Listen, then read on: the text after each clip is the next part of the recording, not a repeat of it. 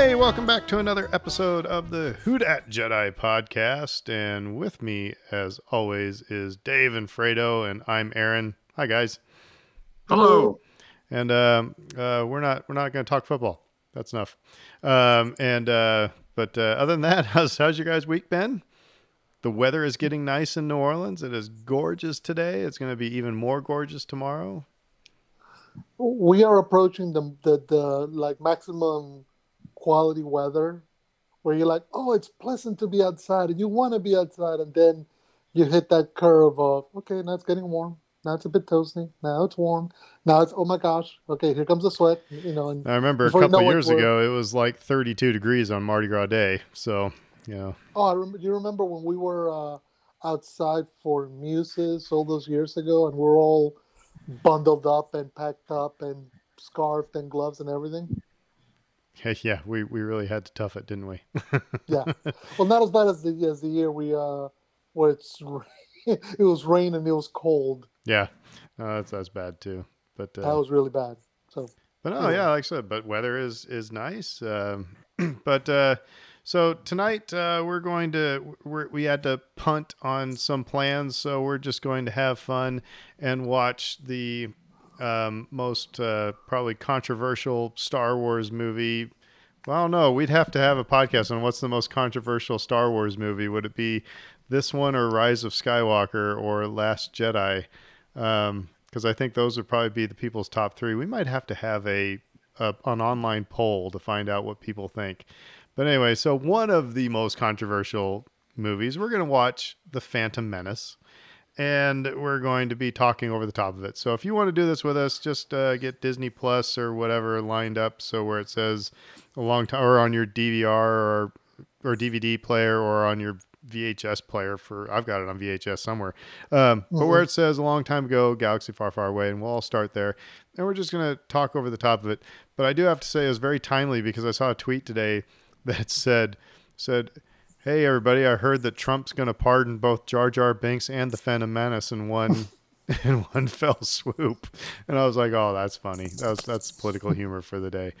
But yeah, so, and honestly, guys, I like this movie. This is, I think, my favorite of the three prequels. So, yeah, I would say that people will probably bash it right out of the beginning just so that everybody can get that out of their system. Because a lot of people really, really dislike this movie. But then we'll move into maybe some points in its favor, and people might change some opinions. Yeah, we got some. It's been a while since I watched it, so and we're away from the all the emotions. So, but anyway, all right. Well, we'll on the count of three, everybody hit play. So, 1, 2, 3, play. There we go. yeah, you're saying that about VHS. You just remind me of the first time when I bought the VHS for this. It was like at Kenner Mall, and it was like the special edition box, which came with like a little reel, like a couple of film stills. It was so unique. I was like, wow, I got the VHS for a Star Wars movie. I want to say it was the first one that I got. So right off the bat, I'm going to go ahead and read the crawl here. Episode 1, The Phantom Menace. Turmoil has engulfed the Galactic Republic. The taxation of trade routes to outlying star systems is in dispute. Hoping to resolve the matter with a blockade of deadly battleships, the greedy Trade Federation has stopped all shipping to the small planet of Naboo. While the Congress of the Republic endlessly debates the alarming chain of events, the Supreme Chancellor has secretly dispatched 2 Jedi Knights, the guardians of peace and justice in the galaxy, to settle the conflict. You guys notice what's missing from that crawl? Big bold words, all caps. Yeah, all caps. That just hit me just right now. But did we ever get an answer as to why they were blockading Naboo? I mean, I know they're saying they're hoping to create a resolution, but why did they pick Naboo?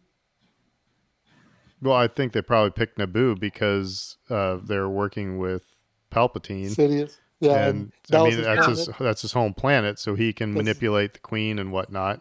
I mean, also the sympathy vote. Remember, he mentions that later on. I believe the situation will create a sympathy for us.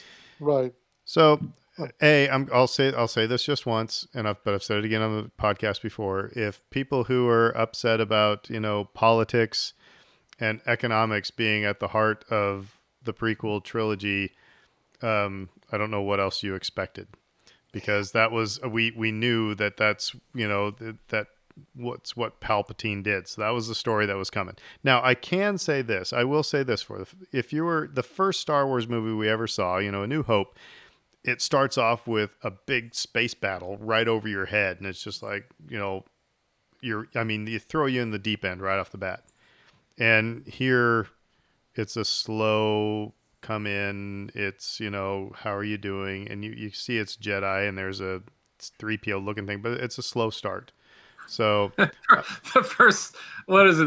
The second or third scene of this movie is them sitting around a conference table. Yeah. So I do get that. I do. We've been waiting 15 years. It should have opened up with, something blowing up, or, Jedi a whomping and a whooping or something. I get that. But it goes back to, it kind of goes back to, I'm pretty sure you guys remember when the title was finally revealed, The Phantom Menace. And everybody went, what does that mean? What are you talking about? And of course, naturally there was discussion online on the early days of the internet about, 50 serials and the Phantom Menace and, kind of the track that Lucas was trying to go into at the time. And it was interesting because he would later admit that, he was trying to tell this grand story of democracy falling apart.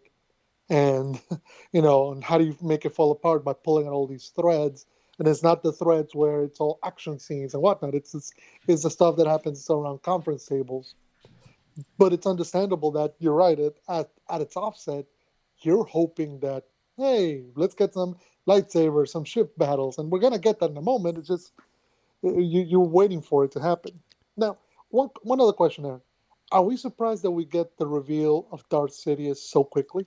Well, okay, so that was the thing. This is where I started geeking out in the theater, because you have to remember, everybody, that back when this came out, the internet was a young being, really.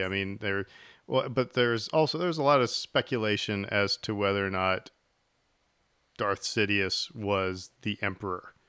And I'm thinking, well, of course it's the Emperor, because it's being played by the same dude. But but people were still, is Sidious the Emperor? Or blah, blah.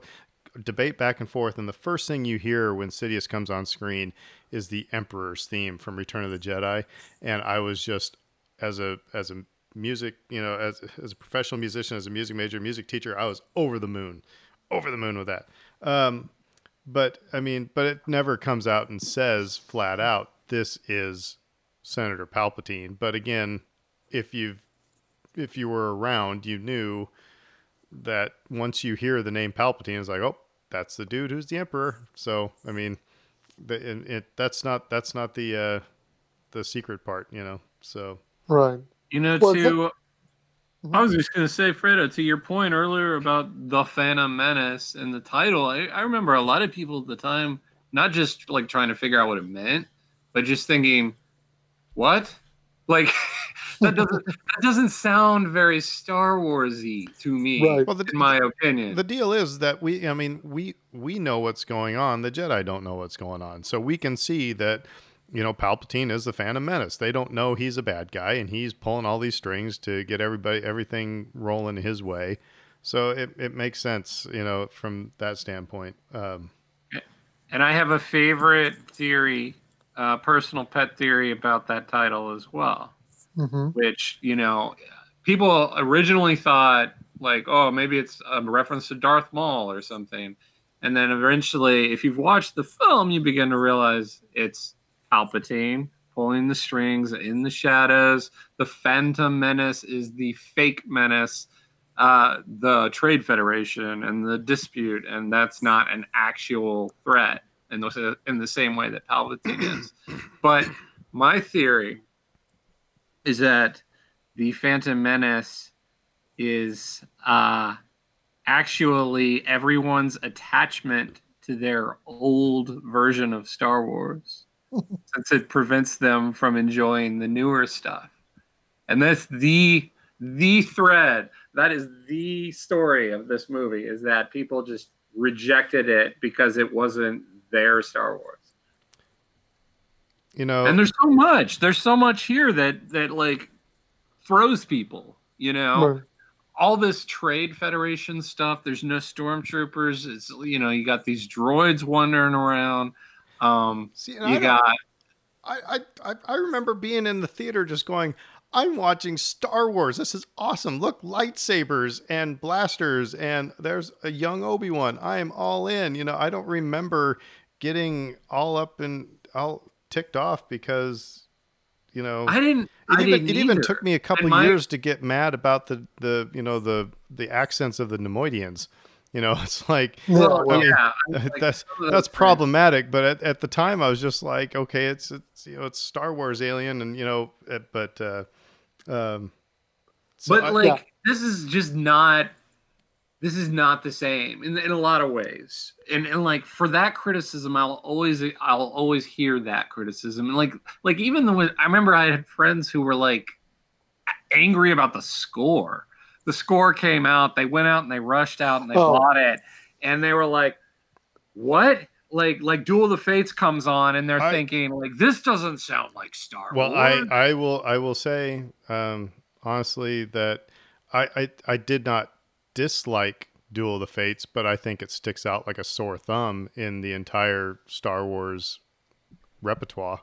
That's my point. Is so much of this is new and different and a departure and bold and interesting. But it seems like, you know, you have this, you know, long Wagnerian opera, and then one scene they get, you know, Strauss to write the music for it. You know, it kind of sounded like it, but it, you know, wasn't. So but I mean, again, I didn't dislike it, but it made me go, okay, that's weird. All right, well, it's cool. You know, doesn't seem to fit, but it's cool. What was I going to say? Fredo, you were going to say something, right? Yeah, no, I was just going to say, and I think that we have to be cognizant. When you're in the theater on May 25th, 1999, none of this exists in the zeitgeist. It's just a movie. Everybody's running to the midnight showings. You want to see it. You want to experience it. Now, some of the stuff had begun leaking out. I remember, some of the stuff like in the soundtrack, like the titles of the tracks, and the novelization had come out a week or so before the toys had already come out. So you already got, if you wanted to, you could find out everything that was going to happen in this movie on the internet from top fan sites before you ever set foot in the movie. What's interesting though is that at that moment, you didn't, you know, the prequels, as we come to know them, were just an amorphous thing. This was just beginning to kind of unroll itself. And sometimes we look at it now, you know, 20 some years into the future, and going like, well, obviously this was going to be a bone of contention, and clearly this was a mistake. But also, I do think, you know, maybe in some kind of ways, there should have been a bit of slack cut towards Lucas, in the regard that making one of these movies is a lot of effort and a lot of choices, and he hadn't done anything like this since Return of the Jedi. Well, and that's a lot. And we've talked about it before as well, that a lot of us, you know, and probably me included, you know, a lot of us went into this movie wanting to recapture that feeling of seeing Star Wars for the first time. So it's, the theme of our podcast is managing expectations, right?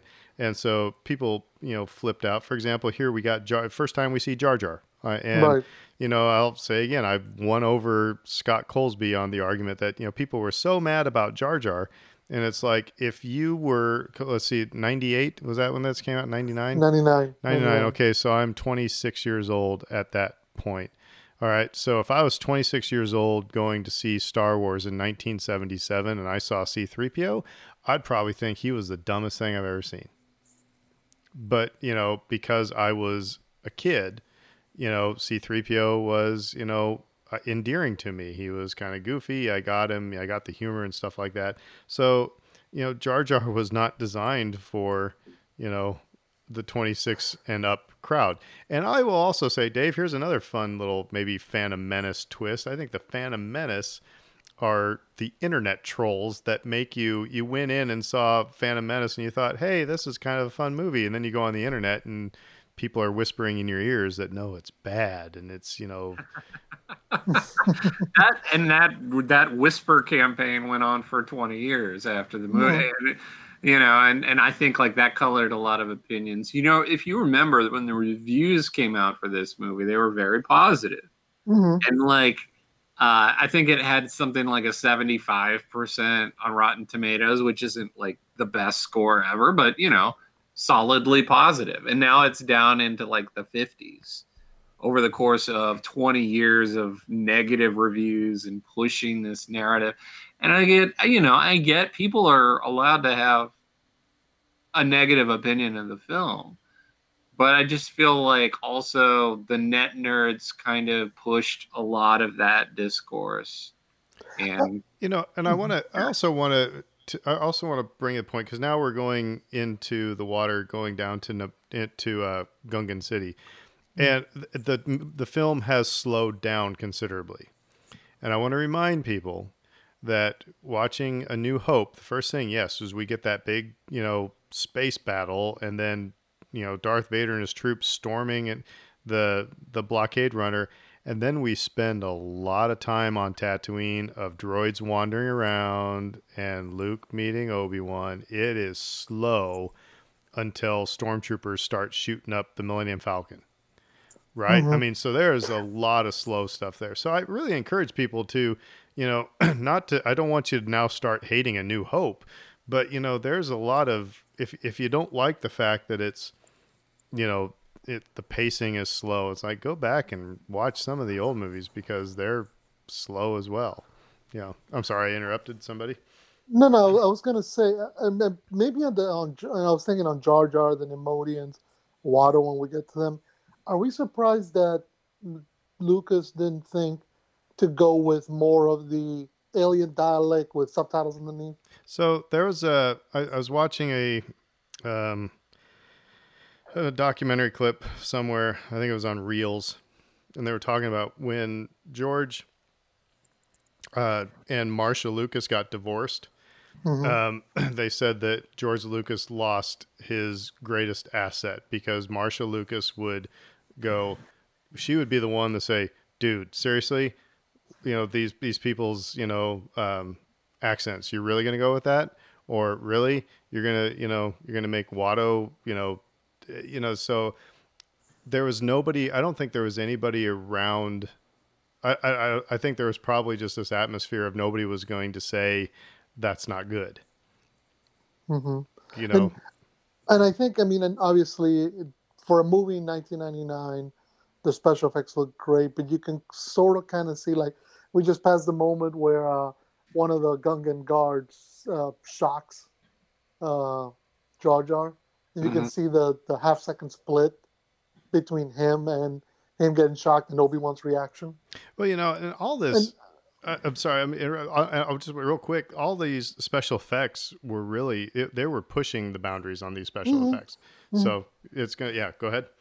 No, that's what I was gonna say. It's like, and that's part of what Star Wars was known for, is pushing the boundaries. But also, this was so new, and the way he was filming was new. Again, I'll go back to the point of Lucas hadn't gone behind the camera, technically speaking, since 1977. That's the last movie he directed completely. I mean, he did some second unit stuff on Empire and I believe in Jedi to help Richard Marquand. But realistically, he hadn't been behind a camera on any serious way, shape, or form since 22 years prior.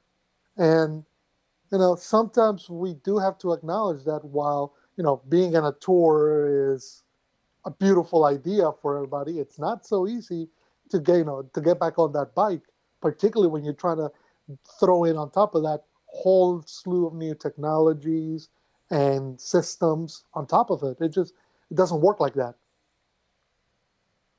I think the effects mostly hold up. You know, Mm-hmm. like again, like you said, for 1999, they were incredible, um, top of the line stuff, and it was George pushing boundaries again, and that's what Star Wars always traditionally does. Like that's what they're doing now with the volume Mm-hmm. and Mandalorian, and they're always developing new technology to make these visions come to life. And I thought they did a great job for the most part. Some of this stuff underwater is hit or miss.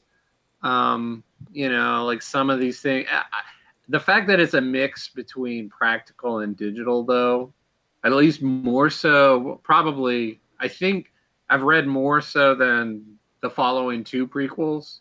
Mm-hmm. I think like this movie probably gets lumped in with those two a little bit more than it should because so much of this actually is practical cities and ships and things that they've built. And whenever we get to them, we can remark upon this. But I think we got to keep in mind that in so many ways, Episode Two became almost a an apology for Episode One, and Episode Three then became an apology for Episode Two.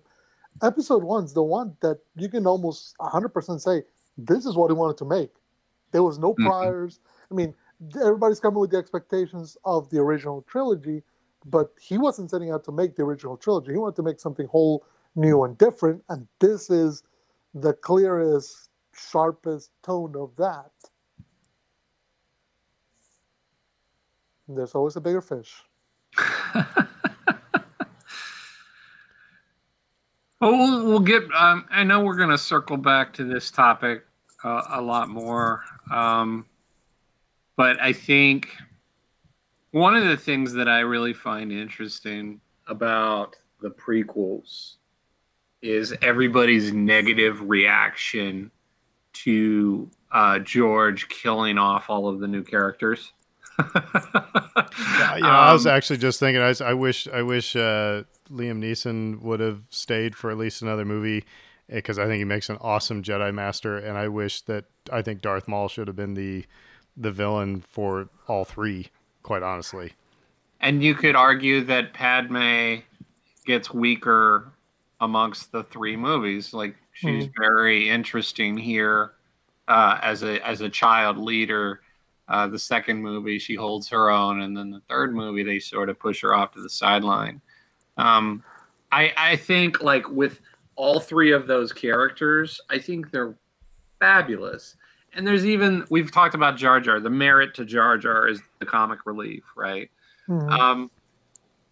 I think that the criticism is valid that you killed these people off when you talk about the how it was done. Because again, Qui-Gon and Darth Maul, we wanted more of, and we got robbed of that. We didn't get more of them after this movie. And then Padme, her ending, we've talked about that before, but like she got done dirty by the end of this thing. And I think like if George had figured out a way to more gracefully plan each of those exits, I think people would have probably come away feeling more positive about all of them.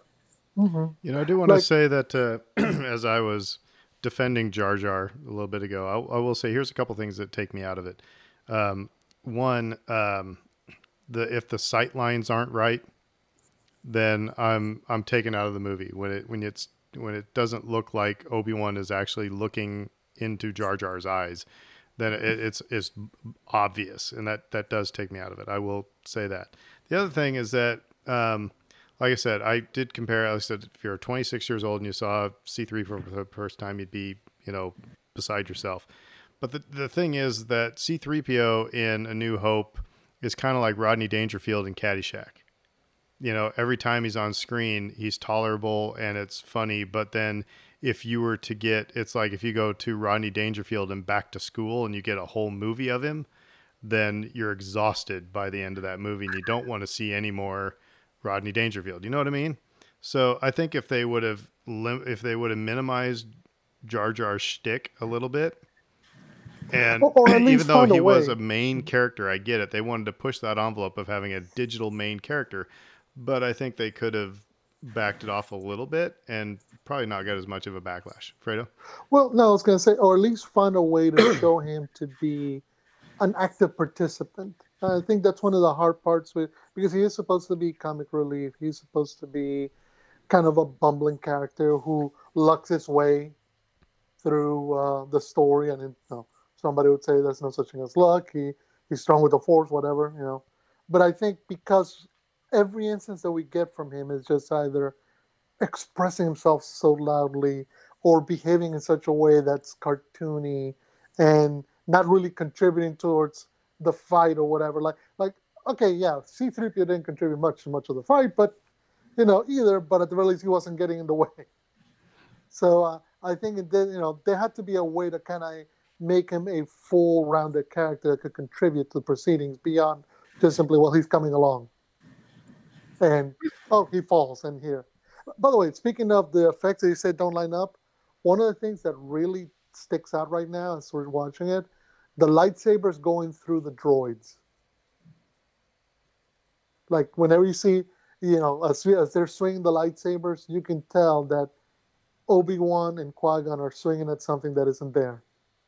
No, I've never really paid attention. Now I probably will. And thanks for ruining Phantom Menace for me. You're welcome. You're welcome.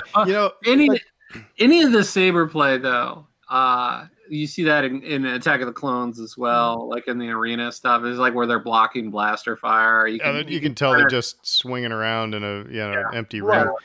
However, I will say again, I remember in 1999, I was sitting there going, lightsabers, yeah, and they're force pushing, yeah, and I was just like over the moon to see all this stuff, because really before that all we saw was Luke move rocks and grab his lightsaber and force choke a Gamorrean guard or two.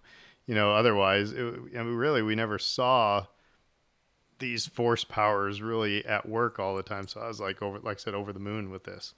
But by the way, we should mention right quick, we get both Keira Knightley and Natalie Portman in this scene. Yeah. Okay. So was anybody supposed to be confused by this? I mean, there are people who are honestly like, and by the way, fun fact, apparently it was not too long ago, Keira Knightley apparently forgot that she was in episode 1.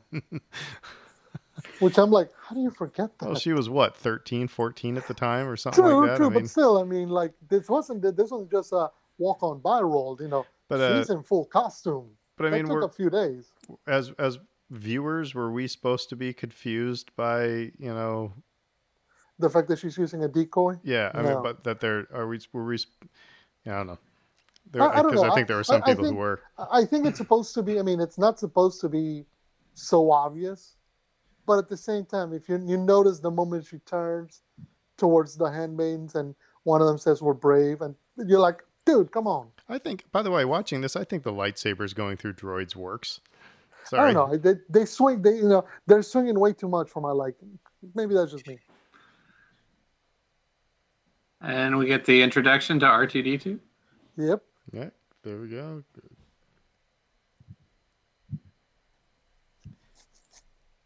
Yeah, I mean, it worked better for me than C-3PO. C-3PO being built by Darth Vader was a bit much for a lot of people, and I understood that. But R2-D2 just being, part of the crew on this particular ship, and that's how he falls in with these people. I liked that, and he saves the day too, as he is wont to do. Yeah, I think if I was to go back and write it, you could have made, you could have made C-3PO like Bail Organa's protocol droid or something, or or heck, could have just been another, droid on Naboo, who knows? Right. Mm-hmm. Right. I mean, particularly in his role as a protocol droid, you figure, okay, we're talking senators and royalty and all the other stuff. Clearly, the easy path here is make him the droid to one of them. But then of course, somebody in a meeting room somewhere went, oh yeah, and then because C-3PO always said thank the maker, That would be funny now that, you know. That might have been, yeah. But I like I understand the logic of it, which a lot of it with Lucas comes down to that. Do I agree with the logic? Like, I want to be able to show the meeting of these two characters on screen. Well, you also want to show the aptitude of Anakin, right? We're not, right. I mean, we're not there yet, but. The other thing is with the C-3PO thing is like, you have that comic relief in Jar Jar. Mm-hmm. You created Jar Jar for that purpose, so now you don't need C-3PO. So, totally get why he's on the sidelines. The other thing I can see here, because we got Sidious now at a meeting at a meet a meeting room with the Neimoidians, and we're going to see Darth Maul for the first time here. You know, I can also understand in A New Hope right off the bat, it is clear as a bell that Darth Vader is the bad guy, and he's going to destroy anything to get what he needs, right? And they take a while to build up the bad guys here. Mm-hmm. We know they're antagonists, but we don't know that they're, evil. We don't know that we're fighting evil, really. Or formidable. Well, right. and part of it is everything about the Phantom Menace merchandising and promotional material was so Darth Maul centric.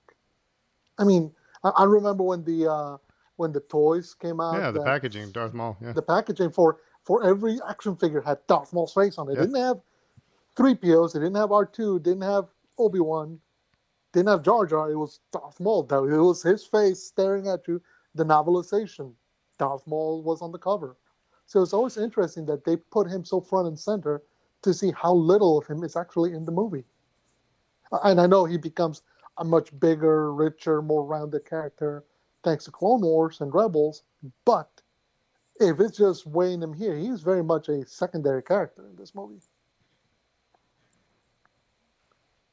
Speaking of merchandising, this movie is the most commercial of the bunch. I mean, brazenly so. It was clearly marketed towards kids in a very aggressive way. Well, it was the first time that they had the, Force Friday, launching, really when people would line up at Toys R Us at midnight so they could go buy all the new toys. Yeah. Yeah. And there were, a bazillion fast food tie-ins and everything. There were like ice cream bars. That was one that stuck out in my mind for some reason. It's like you go to the ice cream aisle and there are ice cream bars. May I remind you that the Force Awakens had BB-8 oranges. Well, yeah, but again, like to this degree, back at that time, that was like they went all out, right? I don't know how many Star Wars Burger King glasses do you have from 1980 or 1983? I still have a couple. Yeah, that's impressive. That's impressive if you still have those. But here's what I would say in his defense is like there's a couple of things. One, he needed to finance the rest of his movies, right? And they're an independent studio. They're not swimming in cash in the same way some other people were. So they're like, yeah, I need to finance all of this. I need to make as much money now as I can, first of all. So that's the business side of it. Secondly, it served a storytelling purpose. And we're about to see here why, in the form of Anakin. And it's the ultimate corruption. It's like you're going to corrupt a little good-hearted kid. Mm-hmm. And it was that decision that he made that we're going to introduce Anakin at such a young age and wholly good. And then we're going to corrupt him and show how he can go down that path. It's a very interesting storytelling decision, and it kind of lines up with this aesthetic for this movie, which is like marketed to kids. How much so? We have a kid in the movie. All right, real quick. I'm sorry. I did not need Jar Jar stepping in dog crap. I was about to say, talking about appealing to kids. However, let's play a little what if. As much as I loved Liam Neeson and I love the character of Qui-Gon Jinn, why didn't they just have Obi-Wan Oh, going down on to Tatooine and finding Anakin, and wouldn't that have made a bit more well, that was the original plan. The drawn a original script was Obi-Wan. There was no Qui-Gon. It was Obi-Wan as the Jedi ambassador going to helping them crash. And it's not till later on. I think it's not till it gets to the duel part that Lucas realized that he needed somebody to die in there to kind of raise the stakes, and then he kind of splits the old or the Jedi Knight role from Obi-Wan and makes them the apprentice. I also But yeah, don't originally know. it was one. I also don't know what people expected from From Jake Lloyd. from a child Darth Vader, and and also if you want to skip forward to Attack of the Clones, from a teenage Darth Vader, he was going to be obviously, yeah, he was going to be sweet, but you had to have this dark side to them where they get angered easily, and they I really liked Jake Lloyd in this part. If you're going to have Darth Vader as a little kid, I think this makes sense. It does the job, and I think that's kind of a difficulty because we're trying to attach all our feelings and all our expectations on the character as a whole, on what he's watching, on what he's doing. But the fact of the matter is, he's like you're saying, he's a kid right now. He's not gonna. Right now, he doesn't know anything about the Force. He has never swung a lightsaber. He doesn't know that he's meeting his future wife. Which, if everybody had been told way back when, hey, look, kids, right there and there, that's Luke and Leia's mom and dad meeting for the first time. That's their meet cute. I don't think as many people would have been like, I don't know about all that. That sounds kind of weird. Oh, we're missing all of Watto's great offensive Introduction. lines. Republic credits. I still love the design of that character so much. He looks like a hot air balloon just sort of floating there, and it looks like his stomach is filled with helium. Well, and I like how they've even got a fan going on Liam Neeson's hairs because the flapping wings are, Yeah, that's a nice detail. there's so many there's so many things in any movie, really. The attention to detail. Somebody's got to be saying, I was actually, when the battle droids were walking by, and just they had to animate the shadows. You know what I mean? It's like, it's just, I don't know, man. It would be mind numbing working on a. Yeah, that's just it. It's because you have to make it look and feel like it's part of the world. Like Jar Jar right now, he's walking in sunlight. And by the way, it never gets explained how a character from a very wet, swampy world can manage to be in arguably the most arid, dry place in the universe and not be literally wilting away. But anyway, it's a lot of. All of this is a lot of effort. Every flap of those wings had to be animated, and you had to animate the shadows behind it. You have to think about all that. But yeah, it's a lot of effort, and again, it's all brand new technology, and I think that's really the big point that cannot be forgotten when we assess both the quality and the shortcomings of this movie. Is that you look at it and go, they're pushing the envelope, and sometimes you can't make Episode 3 without this one. You can't make Rogue One without this one. You can't make The Force Awakens or Last Jedi or Rise of Skywalker without this one. This is step one in order to get to all those other movies. Yeah, I will say also, okay, there are some things that take me. We have this scene now where Jar Jar gets in a little scrape with Sebulba. And it just seems to, like, I don't know, it almost seemed like, hey, let's try to make another digital character, and and let's see what we can do. I don't know. It seems like they were just kind of adding some stuff that they could have. I mean, this scene could have easily been cut, and moved. But they needed to introduce Sebulba. Do you really? I mean, you would have figured out that he was the big bad racer dude in the race because he got the biggest biggest pod racer and he's chucking things at people. I mean, I'm just saying it. These are things that I can see where people are like taken out of a rhythm in the movie. True, but it's two points that this scene is serving. Episode number, part one, introducing Sebulba. Part two, it's connecting Anakin with this group right here, and funny, Sebulba ends up eating the chicken. But yeah, no, it's trying to do multiple things. But you're right. It's after we've had now. I mean, how long are we in the movie now? 40 minutes, 30 minutes? We are of 37 minutes in. Of characters walking from point A to point B to try to find something or connect with somebody. Now we're gonna get another 3-4 minutes of characters walking from point A to point B to go sit around the table. Yeah, I mean, but like again, let's take it back to A New Hope, where it was like our goal was pretty much set up right away. We knew what we need. It was obvious where we were going. I think here it's like this movie is a slow build as to what the overall goal that we're going to have to get to is. So I can I'm just empathizing a little bit, or maybe sympathizing with people who, were frustrated by this movie, that it's because you gotta be patient. It's kind of like right now with me and WandaVision.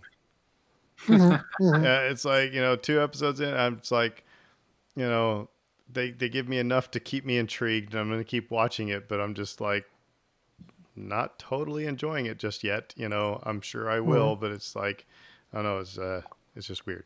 A lot of the acting and things are subjective, and a lot of the critiques of this film are subjective. But, that's one of the biggest giant flashing problems that people have with this movie. It's just the pace. It's off kilter. It's not quite what you would expect from a blockbuster film. Mm-hmm. And I think a lot of the reason for that is because Lucas wasn't beholden to any studio when he did this. Again, I think you said earlier, like, this is his movie. Like, before the critique, and all the complaints started flying in, and he started course correcting, with Attack of the Clones and Revenge of the Sith to mixed results. He was making the movie he wanted to make. Yeah, but I'm sorry. The thing that puts me off kilter, I'm just, as you're talking, I was thinking about this, is that, if you talk about in most movies, the conflicts that you have throughout the movie are generally with the same antagonist or group of antagonists, but the conflicts that we've had so far are with Fish, with a little bit with the battle droids and the Neimoidians. Pretty soon we're going to have a conflict with Sebulba. So it's like, I don't know, it doesn't seem to be focused, and it kind of gets to your point, like you said, about the pacing. If it's unclear as to who I'm supposed to be, frightened of and battling, I suppose. Now let's talk about Darth Maul for a second, if we can. What'd you guys think of the design when you first saw Darth Maul? Awesome. I mean, the second I saw him, like, in promotional material, I thought, like, well, that's a guy with his face painted. I was underwhelmed, but seeing him come to life on film was incredible. I loved it. I was the opposite. I loved him from the get-go because it was such a different take on a villain. We were accustomed, like, the original trilogy gave us Darth Vader with the mask, which is all, he was monochromatic. He was one color, all black, and he's shown because of the materials that they use for his mask and his armor and whatever.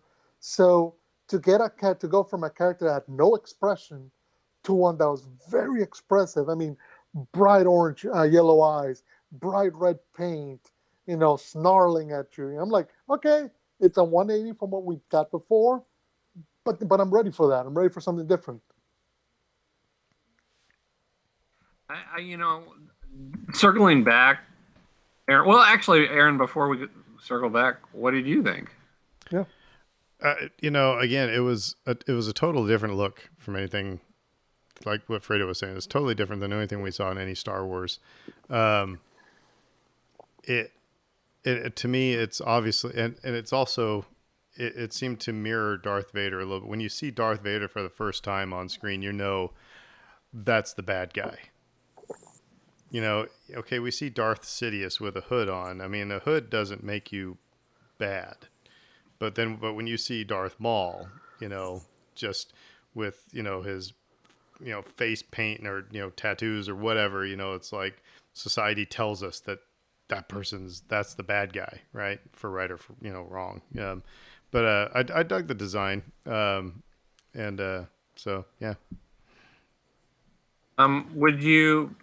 Here's another question for everybody. What were your initial reactions to the film at large? I want to say when I came out of the theater, I was happy with it because I also understood. I mean, this is something that in some ways I kind of accepted as I was watching the slow pace of this movie, was that this was chapter 1. So in some ways it's different. It was different movie making from what the original trilogy had done. The original trilogy is very much episode 4, self-contained. You watch nothing else, you're good. It's not till episodes 5 and 6 that you get into the chapter episodic storytelling.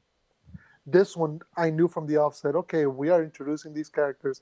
We're going to get more stories out of them. So I was okay with it. In repeat viewings, yeah, the flaws begin to stick out because that's what flaws do, Particularly if you go to a movie, to a movie screening at midnight, you want to be wowed, you want to be dazzled, you don't want to come out disappointed. I don't think I've ever come out of a Star Wars movie where I was feeling let down. I mean, I'm a homer. It's just I've never been that way. I mean, Are you evil Homer? The last Jedi maybe was.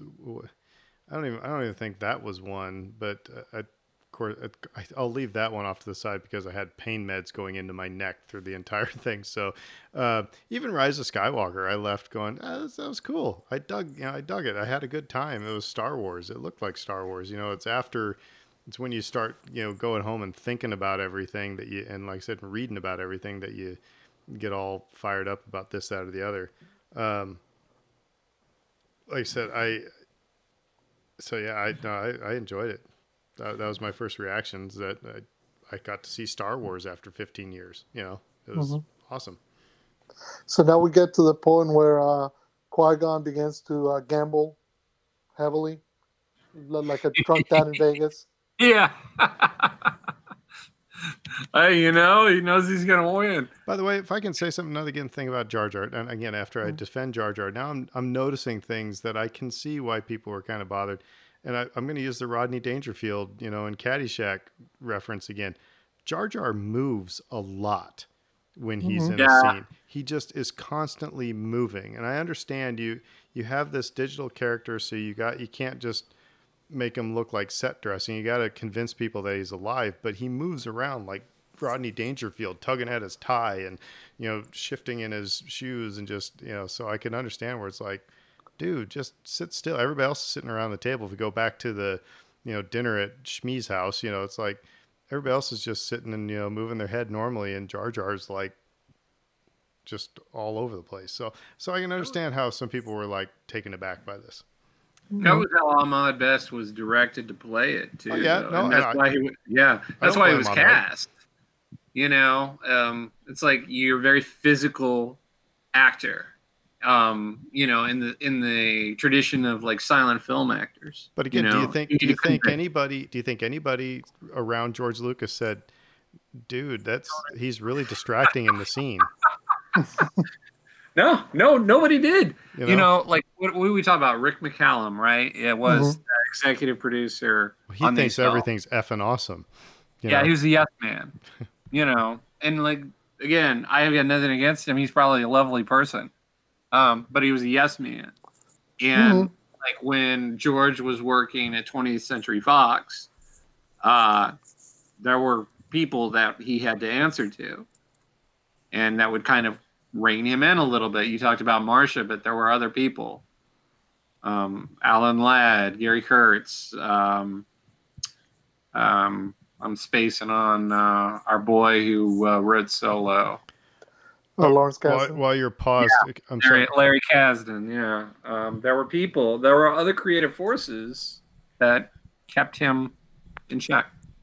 So how do you guys feel about, I mean, because right now it's, Qui-Gon and Shmi talking about the virgin birth of Anakin Skywalker, which, I mean, that storyline, that trope, if you will, makes sense. I mean, it's, it's an archetype that is in, all, legend. Yeah. So I didn't have any problem with that. But what do you think about, recent comic books, like trying to plant the seed that Palpatine planted the seed, if you will, and manipulated the midichlorians to create Anakin Skywalker? But isn't that back from episode 3 when Palpatine is at the opera house telling Anakin about using the midichlorians, the Darth Plagueis the Wise tale. Yeah, but this comic book isn't he basically kind of suggesting that that's what happened? No, this comic book came out and depicted, showed Shmi's belly and Palpatine working over a cauldron type thing. Okay. I was about to say we didn't need to see Sheev and Shmi getting it on. Okay, that did not need to be depicted. Sheev and Shmi, that's a tongue twister. Yes, it was. And by the way, I also want to link people together that basically Grogu and Anakin are the same age. Yeah. So baby Yoda. Yeah, we talked about that. Yeah. Was it a different chosen one that maybe, always two there are. Yeah. I don't know. Well, but and it's an interesting point because given the discussion that Shmi just had with Qui-Gon regarding the nature of Anakin's birth, his strength in the Force, his nature, all that stuff, he is coming closer and closer to believing he is the chosen one. So, which is what leads to him bringing him along, leads to him defying the council, so to speak, in his way. So it creates a dynamic, an interesting dynamic where you're like, well, wait a second, what if he was wrong the whole time? What if it was Grogu who was the chosen one who's going to bring balance to the Force? Of course it isn't, because Lucas clearly made it so known that it would be Anakin, but still. Well, Maul later on thinks it's Luke. Yeah. And I know that a lot of people think that it was ultimately Rey, because she was the one who ultimately knocked Palpatine out of existence. So, it's... Well, even in Rebels, though, when, Maul says, is he the chosen one? And even they have Obi-Wan confirm he is. Yeah. Right. Now, I guess they never come out and say that, hey, we're both talking about this kid you're looking after. I mean, it could be that they're both talking about Anakin Skywalker. No, but I also think that's the nature of two guys who lost everything and are hinging their last shred of hope on the kid that's down the hall or down the desert. So clearly by that point they were like, no, it can't have been Anakin. Definitely not for Obi-Wan. Obi-Wan saying you were supposed to be the chosen one, but given everything that happened, it can't be you. So prophecy, we got the prophecy wrong, but now we're going to get it right, which it would have been interesting if Lucas had kind of, and I get Rian Johnson did touch on some of that in Last Jedi, the idea of, okay, you start thinking you're fulfilling prophecy, be careful. You might get it wrong 100%. And here we go, midichlorians. Okay, well, this is where the concept really gets introduced, and then he explains it in further detail later on. Mm-hmm. Would you have been okay with it just being introduced as some sort of thing that they never explain? I would have been okay. I would have been better with that. I was not I was not ticked off the way they explained midichlorians. But I think I would have been.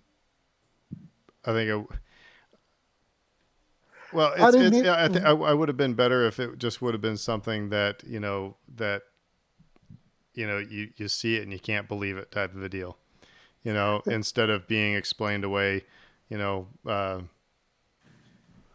I'll put it this way: I never needed a scientific explanation for the Force, for Right. people's connection to the Force. I always understood, even as a kid, that the Force was yes, it was a power, but it's also a system of belief. It's in many ways, it's faith. Well, It's no. you believing in something you can't see or feel or touch. Well, no. Here's But the deal. Is I was actually just reading an article where they're scientists thinking they're figuring out how what the scientific phenomena is that causes people to quote unquote hear voices. The clairvoyance that you have down in the French Quarter. And the tarot readers and everything, how they hear spirits, and they're using science to explain this. And it's kind of like the Dumbledore quote said, well, of course it's in your head, but why isn't that not true? So why can't it be both?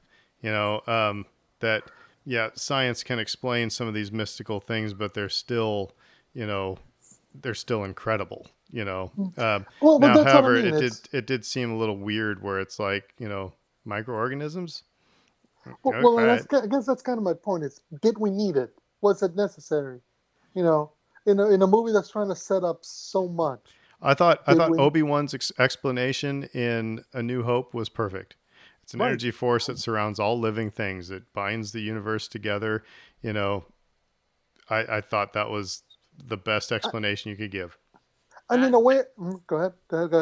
That explanation that Obi-Wan gives in that movie is why, to me, part of the reason A New Hope is the better introduction to the movies. It's like that. You have that, or you have midi-chlorians.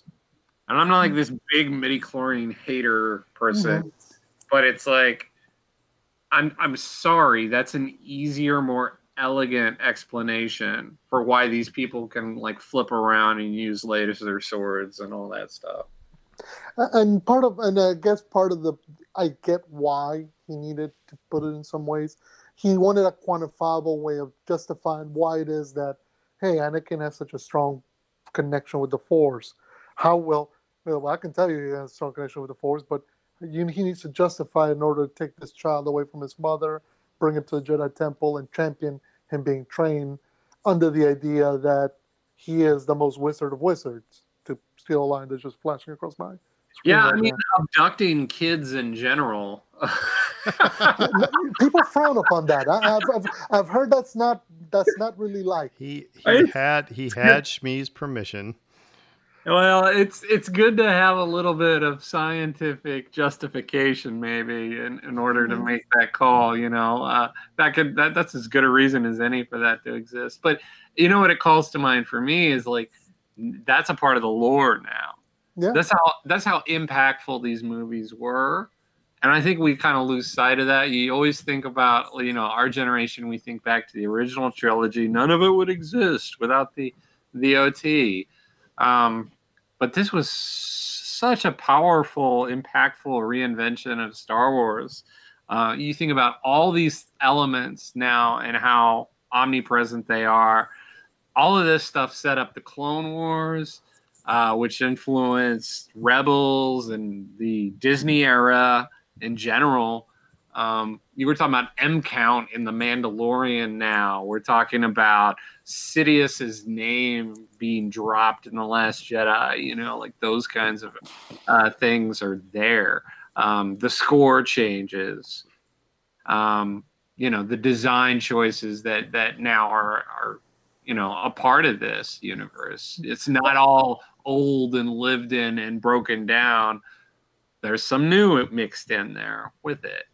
Yeah, and I think that's part of what Lucas was setting up to do with this movie. It's go back and take a look at the original trilogy movies. For as expansive and imaginative as they were, they're giving us a slice of the galaxy.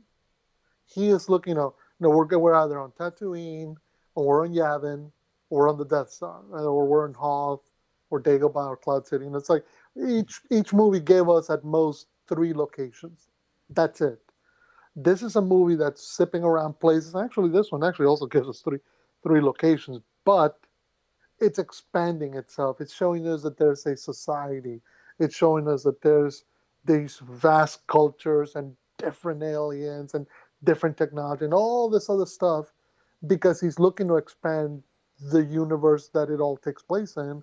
And it's something that all the following projects from Clone Wars through the High Republic now, they're all looking to do that, to expand. See, They don't want to just give you a tiny slice. They want to give you as much of it as they can, as you want. sorry to take the conversation down, but we just passed, another Another poop joke, where the Eopie farts in Jar Jar's face. These are the things that make me go, I get that little kids laugh at fart jokes, but I think we've had one too many maybe by now.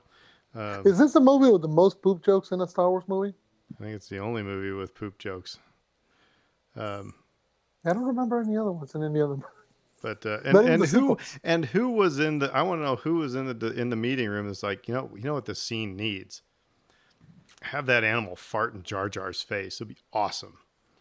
Well, and what it is, it's George was drunk and somebody just cut it in, and George was drunk and saw it, and he was like, "Yeah, leave that in. That's awesome." Ha ha ha. What it is, it's they need Jar Jar to step away from the pod in order for Sebulba to get in there and damage it. Okay, how do we get Jar Jar out the way? Well, he's the comic relief. Poop joke. So what do you think? Hey, Bib Fortuna sighting. Yeah, well, and it's the same dude who plays Bib Fortuna. Yeah, skinny. It's the same dude. Skinny Bib. Did we need Jabba the Hutt? Well, they said that the planet's run by the Hutts. Yeah. So I love the idea that they're bringing him in here, even if it's just tiny cameo to connect him to the original trilogy. I love that idea. They're saying that even though, this is the time of the Republic, Jedi Knights, Guardians of Peace and Justice, and all that other stuff, they're quick to say, no, that's a planet controlled by the Hutts. And by the way, I'm sorry. Go ahead, Fredo. Finish the thought. No, just got to finish. Like, we got planets controlled by gangsters in our galaxy. So my question here, because we just had an interaction between Qui-Gon and Padme. Mm-hmm. Do you think he knows from the get-go that that's the Queen? I actually think it is, and he's like yanking her chain the whole time. It's like she's like, I don't think we should do this. She's like, Queen would let me do it. Nah, mm-hmm. I think he knows, and he's just I don't know, Dave. Well, what do you think? Do you think Qui-Gon knows? Yeah, I think so. Until the very end of the movie, when she reveals herself, he makes kind of a weird face. I think Liam just played that scene wrong. Well, I'm like, wait, is he confused? What's going on here? But yeah, I'm pretty sure he knew or was supposed to know. Mm-hmm. Yeah, and the way he acts, because the reality is he knows what he wants to do, and he knows what he needs to do, and this is why he didn't want her to come along. But he finally just went, okay, the heck with this. We need to get going. Let's come along. And hey, and there's Warwick Davis sitting next to Watto. Playing the same character that he plays in Rogue One. Not Rogue One, Solo. Sorry, Solo. Mm-hmm. Solo, yeah. Fun little nugget. So I will circle back briefly. I mentioned that I was going to. So this sequence, it's great, right? It's great action. Yeah, it's actiony, it's fun, it's exciting. It's fast, yeah. And it plays into those whole racing motifs that George is just like a huge fan of. Necessary to the movie? Within the plot that's been established, yeah, but it just kind of feels like an action scene for its own sake in a lot of the ways that Aaron, you were alluding to earlier, which is that these antagonists are all just like kind of a string of antagonists that aren't like the main antagonist. Right, this is a nice side trip or a side quest if you think about it in those terms. Well, and again, this isn't the main story. You're just helping somebody along on your mission, instead of trying to complete the storyline. Dave, you're right. If you look at it through the eyes of through the lenses of the story, yeah, it seems kind of off kilter. It seems a little weird. But if you go from the utilitarian side of ILM and Lucasfilm, figuring out how to do these things, can we make digital backgrounds? Can we make it make it look like it's actual sand being kicked up? Can we make this look realistic? I mean, this is kind of like their class project almost. Mm-hmm. But and also, and kind of going back to something we said earlier, we've said how much of this movie has happened around tables and talking and not much action. This is a big action sequence. This is okay. You wanted to see stuff go fast and stuff blow up and tension and action. We're giving it to you right here for the next 12, 15 minutes, how long it takes. You're going to be entertained by the action here. And I got to say, given the slow pace of the movie so far, that's smart. Because, it's creating conflict and it's creating tension, but it's not necessarily doing it with putting our heroes, or, in this case, our protagonists, Padme, Qui-Gon, in direct threat. They're sitting up there watching the race. They're not the ones whose lives are on the line. But everybody's latched onto what's happening on the screen because stuff's going fast and stuff's blowing up, and that's cool. By the way, I got Star Wars Racer for the Switch, just so you know. Are you getting vibes off of this here now? You're getting jonesing? Are you jonesing for a quick round or two watching this? Yeah, no, actually, I'm looking at it going, yeah, the graphics on the game are a lot worse than this. So I remember when the game first came out thinking that the graphics were incredible, and now looking at the game, it's like, yeah, but that's all right. Yeah, it's again 1999. Well, it was N64 too, so it wasn't even on a PlayStation. It was just N64, so it's very blocky. One thing that I'm still looking at it now, I'm like, because this is supposed to be very much in the Ben-Hur chariot race. Yeah. And Sebulba throws something that destroys somebody else's engines. I'm surprised we don't see more weapons and more flamethrowers and more stuff. Like I want to say in the novelization, there was a character or two who actually tried to attack Anakin with weapons like spears or whatnot. Your point's taken, but I also really appreciate so much of what is here. Mm-hmm. Like this sequence where his pod sort of comes apart. I don't know which version you guys are watching. I think right. this is the version. This magnet basically that allows him to reattach this part, and then later on when he has an engine failing, he's able to transfer some fuel from one engine to the other, I believe is what's going on, but you can kind of piece that together visually. And again, it's all about the aptitude of Anakin Skywalker. Right. We're establishing that this kid is a lot more special than other kids around him, like Kitster or Walt. Mm-hmm. Keep going, Dave. I'm sorry.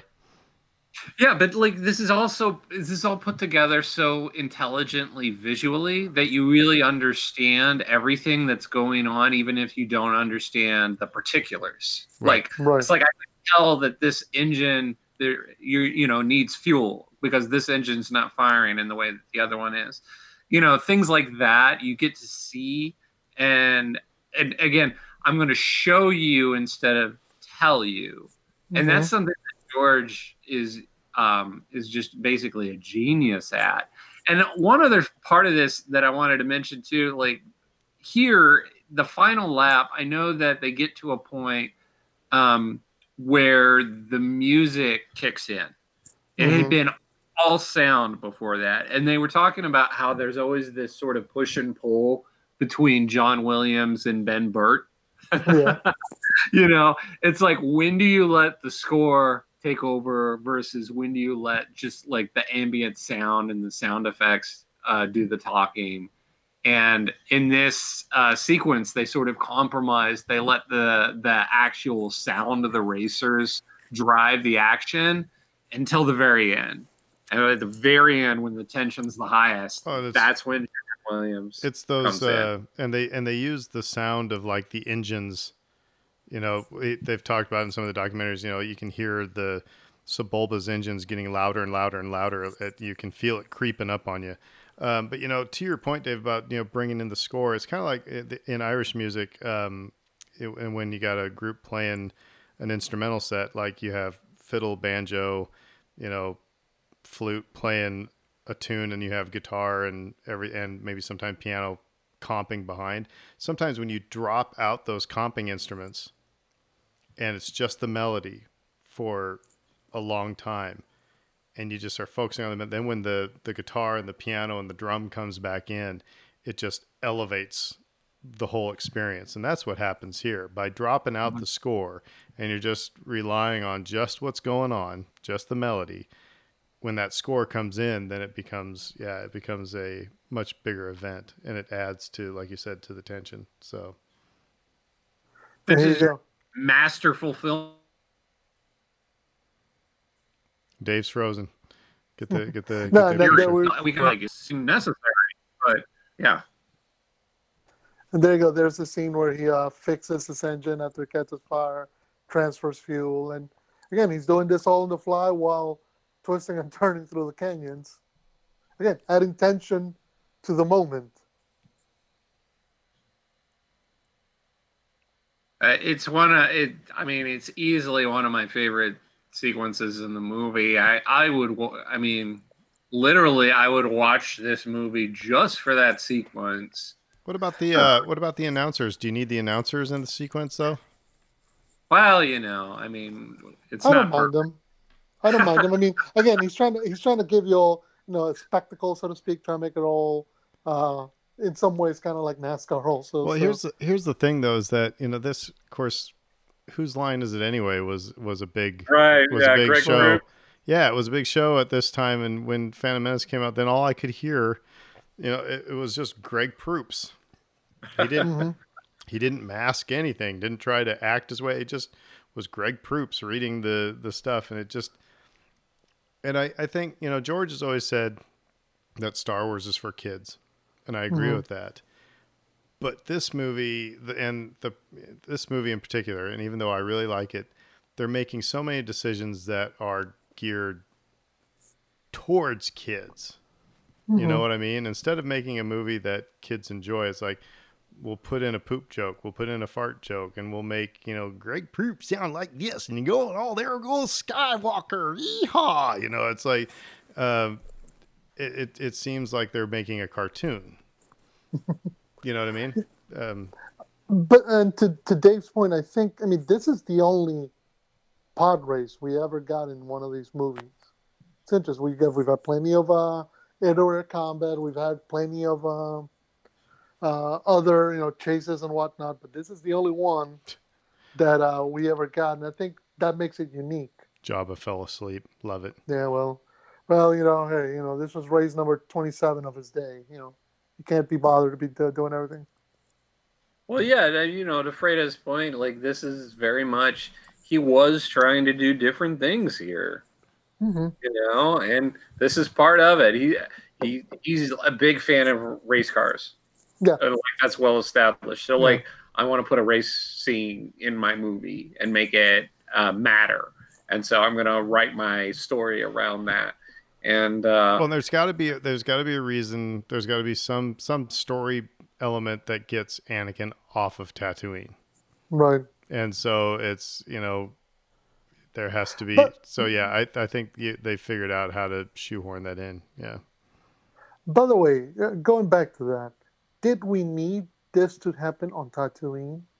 Did Anakin Skywalker need to be on Tatooine? Well, because we got Uncle Owen and Aunt Beru.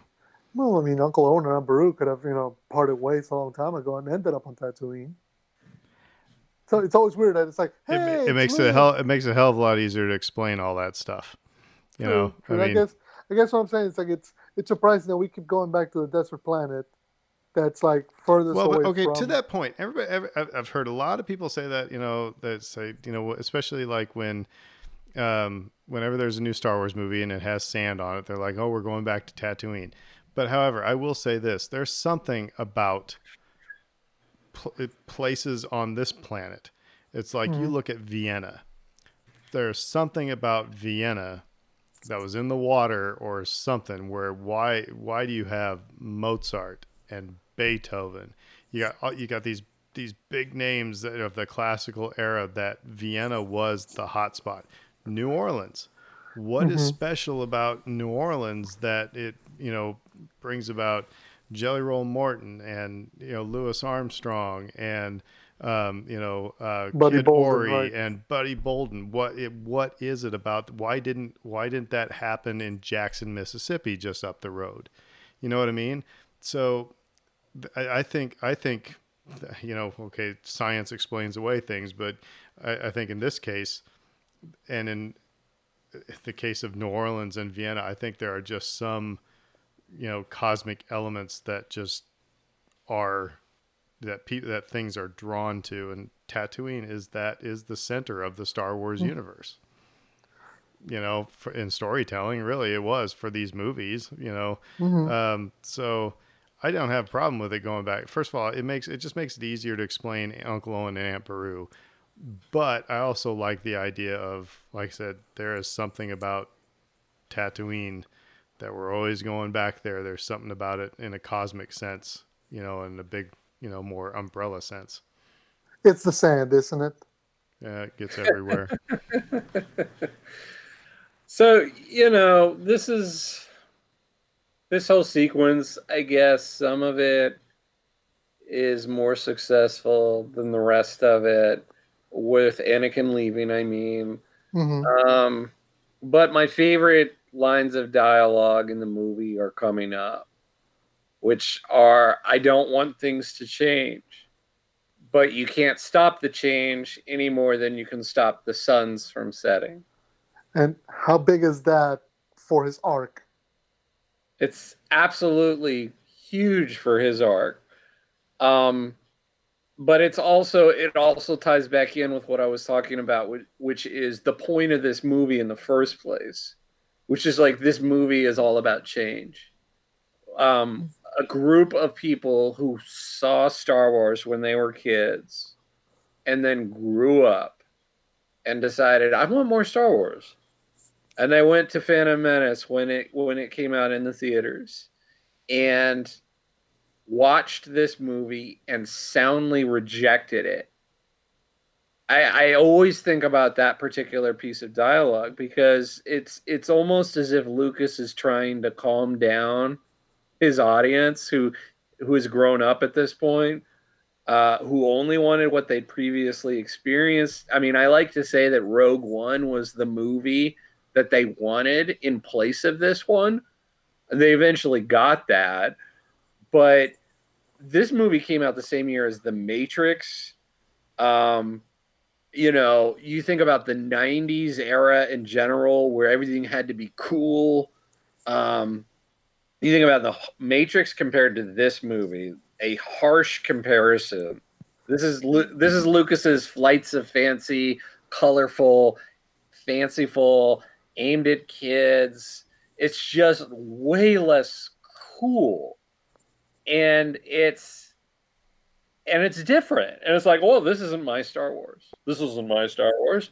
But things change. And the thing is, the audience had changed. Like, Lucas changed. He put a bunch of stuff into this movie that nobody had seen before.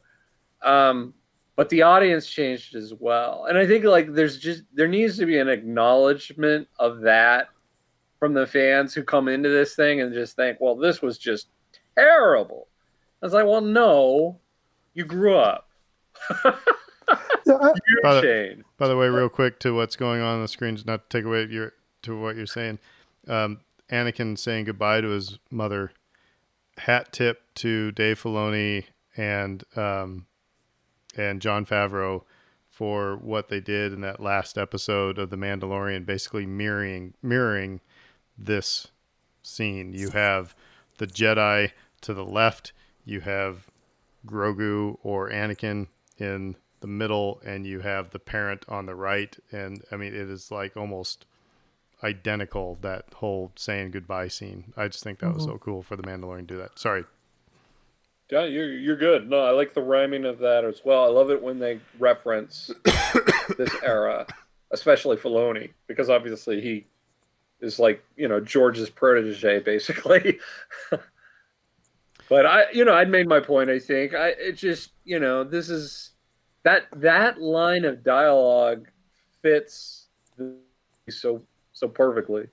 It's the thesis, the central theme of not just this movie, but in many ways the prequels, the desire to keep things as they are, and how in some ways pursuing such a goal is destructive, self-destructive definitely, but can be destructive in a greater sense, because trying to avoid change, trying to avoid bad things from happening, trying to avoid things from moving in new directions is ultimately what brings down Anakin. He doesn't want to lose those he loves, and thinks he can gain some sort of way enough power to prevent that from happening. And the reality is that's impossible. But in his trying, he does so much damage to himself and the people he loves. That's the sad part, is at the end of it all is he ends up losing everything by his own actions. He doesn't lose them because Palpatine is evil or the Clone Wars are now the Republic gets overthrown by the Empire. No, he loses everything because he cannot accept or admit to his inability to let go, like Yoda was telling him. And some people would say, well, wait a minute, you're supposed to be, a normal person doesn't want to let their loved ones go, and you're right. But at the same time, you understand that there's no way to prevent that. That, that's the course of life, the natural course of life. It's interesting because, I mean, they're telling you right there, Lucas is putting that right in there in the middle, and how important it comes back for the next movie in terms of what Anakin chooses to do for Shmi and then later on for Padme. I will say, I mean, and sometimes I think is The Phantom Menace flawed as a movie? Yes, there are flaws. Few things 100% perfect. But I think and this is kind of what I've always said about the prequels, you can see what he was planning on doing. You can see what his messages were. He does not hide anything. If some way, that's what makes it so Shakespearean. It's a tragedy. It's gonna, you're seeing good people make dumb choices because they don't want stuff to happen, and it ends up going horribly wrong. Like right now on the screen, there's Padme is comforting Anakin, who, it's for the first time, little kid out on his own, and he's giving her the little juniper necklace. The Japor snippet. yeah, the sorry, Japor necklace, snippet. The Japor snippet. By the way, I want to say again, this scene with Jake Lloyd. I want to defend Jake Lloyd for a second. He did good in this scene. I mean, no. I don't understand. I don't understand people. Yeah, no. I've seen far worse child actors. I mean, let's get real. Yes, Aaron. Tell us more how evil children are. I've seen far worse children actors. I didn't say they were evil. I'm joking.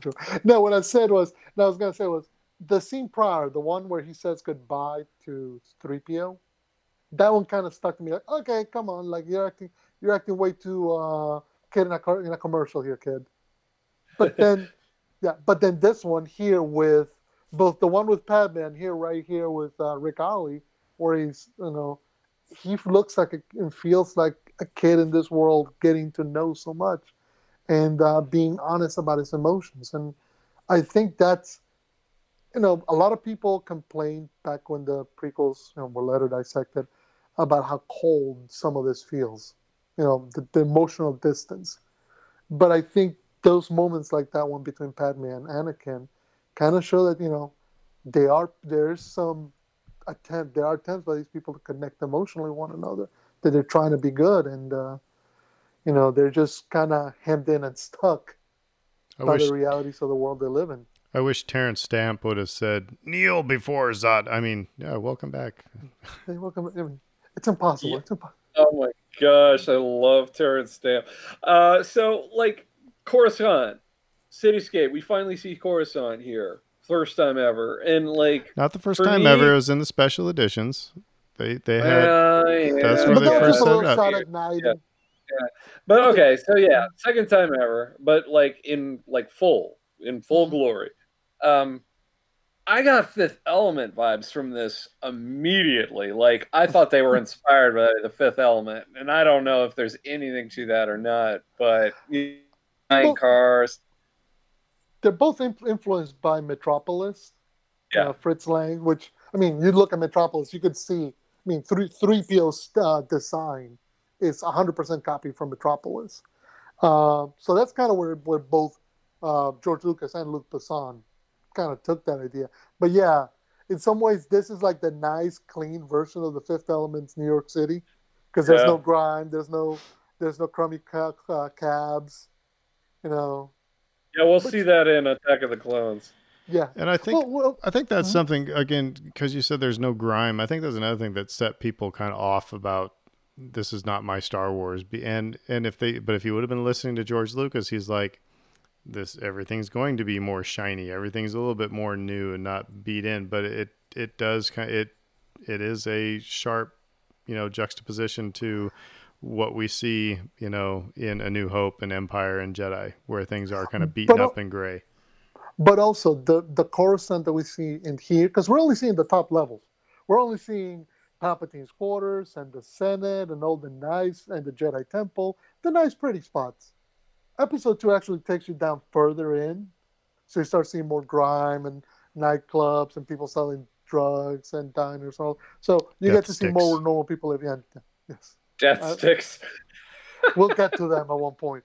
But you get to see more of the grime, and then by episode 3, when after 3 years of war, you start to see the degradation, the way things are falling apart, and it's a subtle commentary. We're seeing we're seeing the foyer or the ante room. We're seeing where you entertain guests. That's got to be nice and clean and pretty looking. Taking everybody up to the back where it's all grimy and stinky, and you haven't done dishes in 2 days. It's like Cribs with Fredo here. That's right. That's right. This is where the magic happens, according to Palpatine. Here's Machiavellian, playing the queen for everything she's worth. All right, so we're flying to the Jedi Temple here. I'm going to say the best decision that Lucasfilm ever made was replacing that god-awful puppet with CG Yoda. Because in the movie, when it was released in the theater, that puppet looked awful. And I understand, he's going to be younger. It's like in a 900-year lifespan, he's 30 years younger. And, but they made him look awful. But they fixed him with a CGI Yoda after episode 2. I'm watching the puppet now. I'm watching the old version. Are you really? On DVD. It's awful. That was the only change they made, I think, for the Blu-ray and the digital release. But we're going to see Samuel L., and I think Anakin flashes him a look when he comes in, and Samuel L's like, no, he will not be trained. Anakin flashes him a look, and that kind of sows the seeds for their conflict later on in episode 3, I think. I remember my friends and I were really geeked out when the trailer came out, and they have the quote from Mace Windu saying, you speak at the prophecy of, and to hear about a prophecy, that made us all go, oh my God, there's a prophecy. There was just kind of a cool little element that they added to this, the one who will bring balance to the Force. Well, what does that mean? Is that in some ways not the episode 1 version of J.J. Abrams' mystery box? Yeah, maybe a little bit. Yeah. Prophecy, what does it mean? Balance of the Force. Again, it's setting up a mystery in the first movie that we hope by the third movie we get an answer. Now, the interesting thing is we knew what the answer was going to be in some ways, but And it's still a our enjoyment conversation of the that movie didn't rely on it. that's still a conversation we have to have. Is what does it mean for the Force to be in balance? Mm-hmm. Oh my gosh. Yeah, we're going to dedicate probably 12 episodes to that if we're trying to actually run rapid and figure it out. But yeah, we may chase off our viewers for that. What were you going to say, Fredo? No, I was just going. Okay, the scene right here where Anakin goes in to say goodbye to Padme, and the Queen comes out to say goodbye and saying, "Well, we'll say goodbye on your behalf." I'm like, if that's not screaming to you that he's been hanging with the Queen, right? Yeah.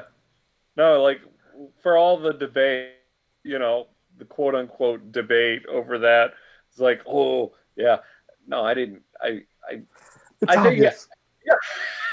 It's obvious. The second she decided when Padme is like on screen, I'm like, hey, that's Natalie Portman, and she's the queen. That's clearly her. And then, like, I'm going to Tatooine with you, and it's like, well, yeah, no, you're the queen.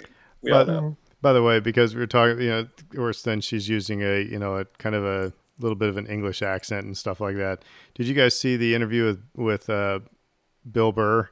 How people were getting calling him out on the fact that that his character in The Mandalorian had a Boston accent, and his response was, "But they have no problem with a British accent in Star Wars." And I'm like, touche. Very much so. Very much so. Well, no, they're not a problem with a British accent as long as it's on a Jedi Master or a villain. Yeah, I guess that's where we'll accept them. That's where we'll accept them. Hey, we're seeing the Senate chamber right now, and I think George has been quoted. And again, this could be him rewriting history, but he's done that a time or two. Mm-hmm. But he has said that he established the Senate chamber in this movie so that he could have a fight sequence in it later on. So he could throw the whole Senate at Yoda? Yeah. And I like to believe that that's actually true. Because some of this is, to the criticism, some of this is a little dry. We're talking about politics. Well, but you're also, to Fredo's earlier comment about, George Lucas making a commentary about democracy, in that third movie, it's literally, democracy being destroyed. I mean, figuratively and literally by destroying the Senate building, so it would make sense. I had not heard that quote, Dave. And by the way, in the Senate here, I love the fact that we have ETs. Yeah, there they are. But no, I mean, so I don't know, maybe it's like we're going to set this up and in the third movie, we're going to bring it all down. Yeah, it makes sense. It's kind of cool. Mm-hmm. I mean, and again, it's this kind of stuff you're thinking about because you're going to get to that episode 3 point. So it's interesting that because in so many ways, the Palpatine's power, not at the Emperor, not Darth Sidious, but Palpatine's power relies on that Senate chamber. That's where he's at his most powerful. That's where he can read people. That's where he can know how to maneuver and how to gain for himself.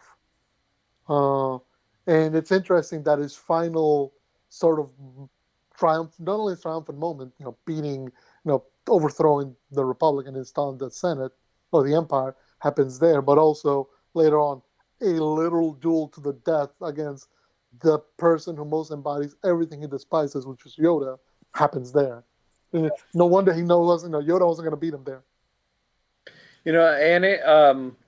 And Obi-Wan and Qui-Gon just had a nice moment. It's like when he says to Qui-Gon, do not defy the Council again. That's one of those things that was in the novelization. They always established that Qui-Gon would have been on the Council were he not so outspoken, were he not so forward-thinking. They established that much like every other institution, the Jedi Council has become staid and conservative, and they got their dogma and they're not willing to shift from it. Whereas Qui-Gon is very much someone who's progressive and different-minded, and he's willing to call out, the nonsense, so to speak, and that doesn't make him any friends in order to gain a position of authority.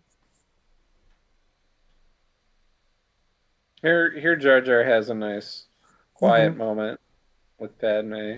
Yeah, that's well done. You know, it's Lisa got a grand army. Wait, you didn't tell me you had an army. Gears are turning. Yeah.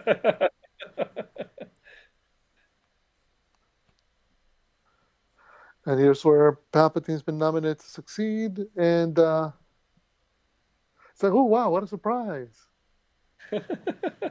But a welcome one. Yeah, do you think Padme's on to Palpatine from the get-go? No. Yeah. I mean, I don't think she trusts him for anything.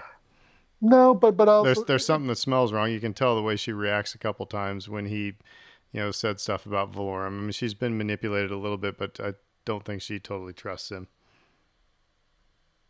But I think it's also it's part of her nature. Is she took this trip as a form of action. She can't topple the Federation who've taken over her planet, so she's coming to the Republic for help. And then, but now she knows that there's an actual army. She can't topple the Federation in Naboo without the Republic's help. She's decided like you said, her wheels are turning inside her head, and she's like, the heck with this. These people are not going to help me.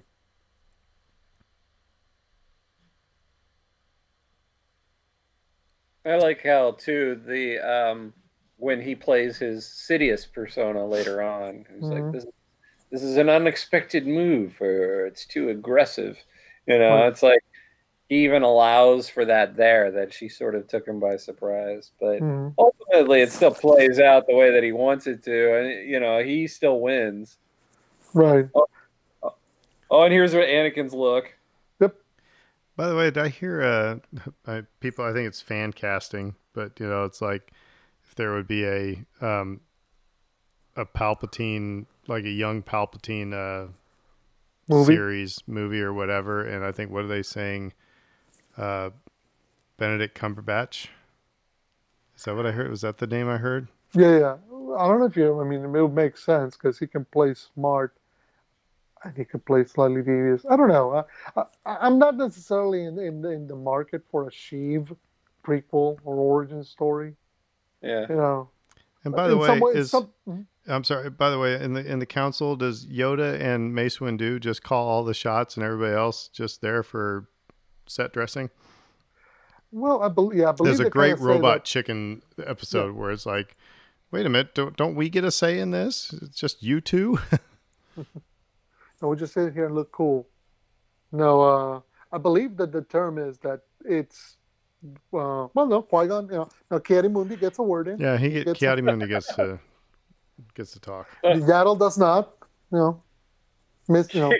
Ki-Adi-Mundi is number 3, I guess, in the pecking order. Yeah, there's Plo Koon, doesn't get a word in this time.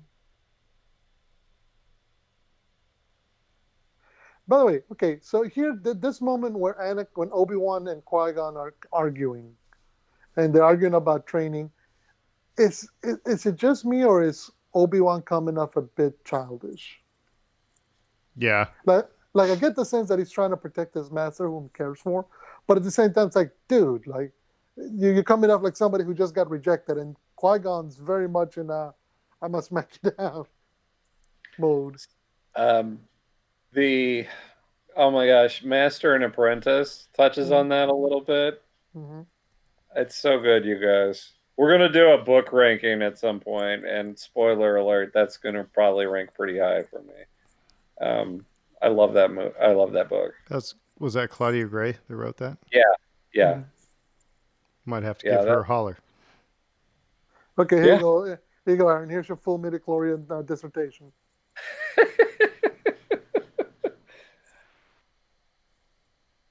And the way that the kid asks about it too, like that's some of it, Oh God, that's awkward. Yeah, it's like they just handed him his lines right then. Just read these, Jake. And I've been wondering, what are midichlorians? Midichlorian. It's like we're on Mr. Wizard or something. It's like no. It's like, have you ever seen like whenever you watch like a training video? Well, what are this? And it's like that's what it sounds like. Hey, Timmy, how would you like to take a break from that lead-based paint and learn about dodgeball? Jeepers, mister. A little bit of a Wally and the Beef vibe. Hey, how'd you guys, let's just talk about the aesthetics here. Obviously, Coruscant is very Art Deco.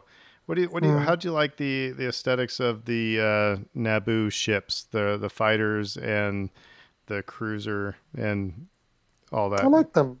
Again, again, it's different from what we've seen before.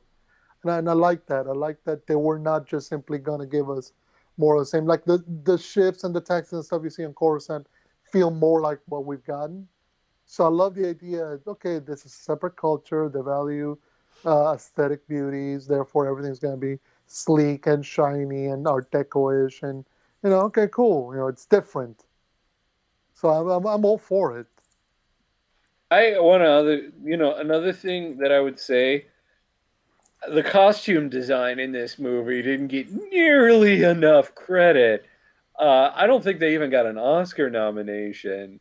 And she created all of these amazing outfits, obviously for the Queen and, all the people in Naboo and the Jedi and so on and so on and so on. It's incredible.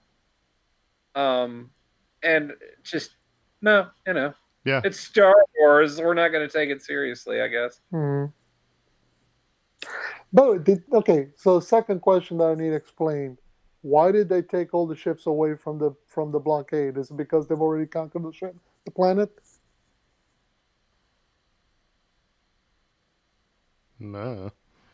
I mean, because of course they leave the one droid control ship up there, but you're like, okay, Probably because they have control of the surface. Yeah, but no support ships, no backups, no, hey, just in case something happens, Yeah, maybe their funds are limited and they had another plan to go conquer. Yeah. Well, that's a valid criticism of this end sequence. At this point, the scale of it is a little underwhelming. Like when you see the battle droids line up on the field, you can say, well, there's a couple hundred of them. It was an impressive sequence at the time. Right. But now when you look at it, you're like, well, that's a little underwhelming. By the way, is it, man, I'm going to take it on a different path because we just had Qui-Gon saying to Obi-Wan that we can't use our powers to help them. And it's like the Jedi talk about using their powers like somebody quitting smoking, where I've quit smoking, but I only have a cigarette after meals and I have one when I wake up in the morning. So you haven't really quit smoking. You know what I mean? It's like we can't use our powers to help her except to kill all these battle droids and to take on Darth Maul, and and it happens in the Clone Wars series as well. It's like when they go to Onderon and help Saw Gerrera, it's like, we can't use our powers to help you, but we're going to train you how to kill everybody. It's like, okay, that's a difference without a distinction, or distinction without a difference, whatever. It just seems kind of, they play fast and loose with their rules, is what I'm saying. Which, like, for example, when you saw Qui-Gon try to Jedi mind trick Watto. That's not for knowledge and defense, yeah. Right. That's neither knowledge or defense. That he's trying to swindle some dude out of money he knows that he can't use. But it's so well known that Watto is able to say, "Oh, wait, what do you think? You're some sort of Jedi." So how common is it that they use it? That even Watto, somewhere out there in the far fringes of space, is able to go, dude, you're trying to swindle me here by trying to trick me like you're a Jedi. No. How common is the Jedi using their powers like this? Hey, we're getting close to Dave's awkward Obi-Wan Qui-Gon look, because Padme just revealed her. There it is. Yep, there you go.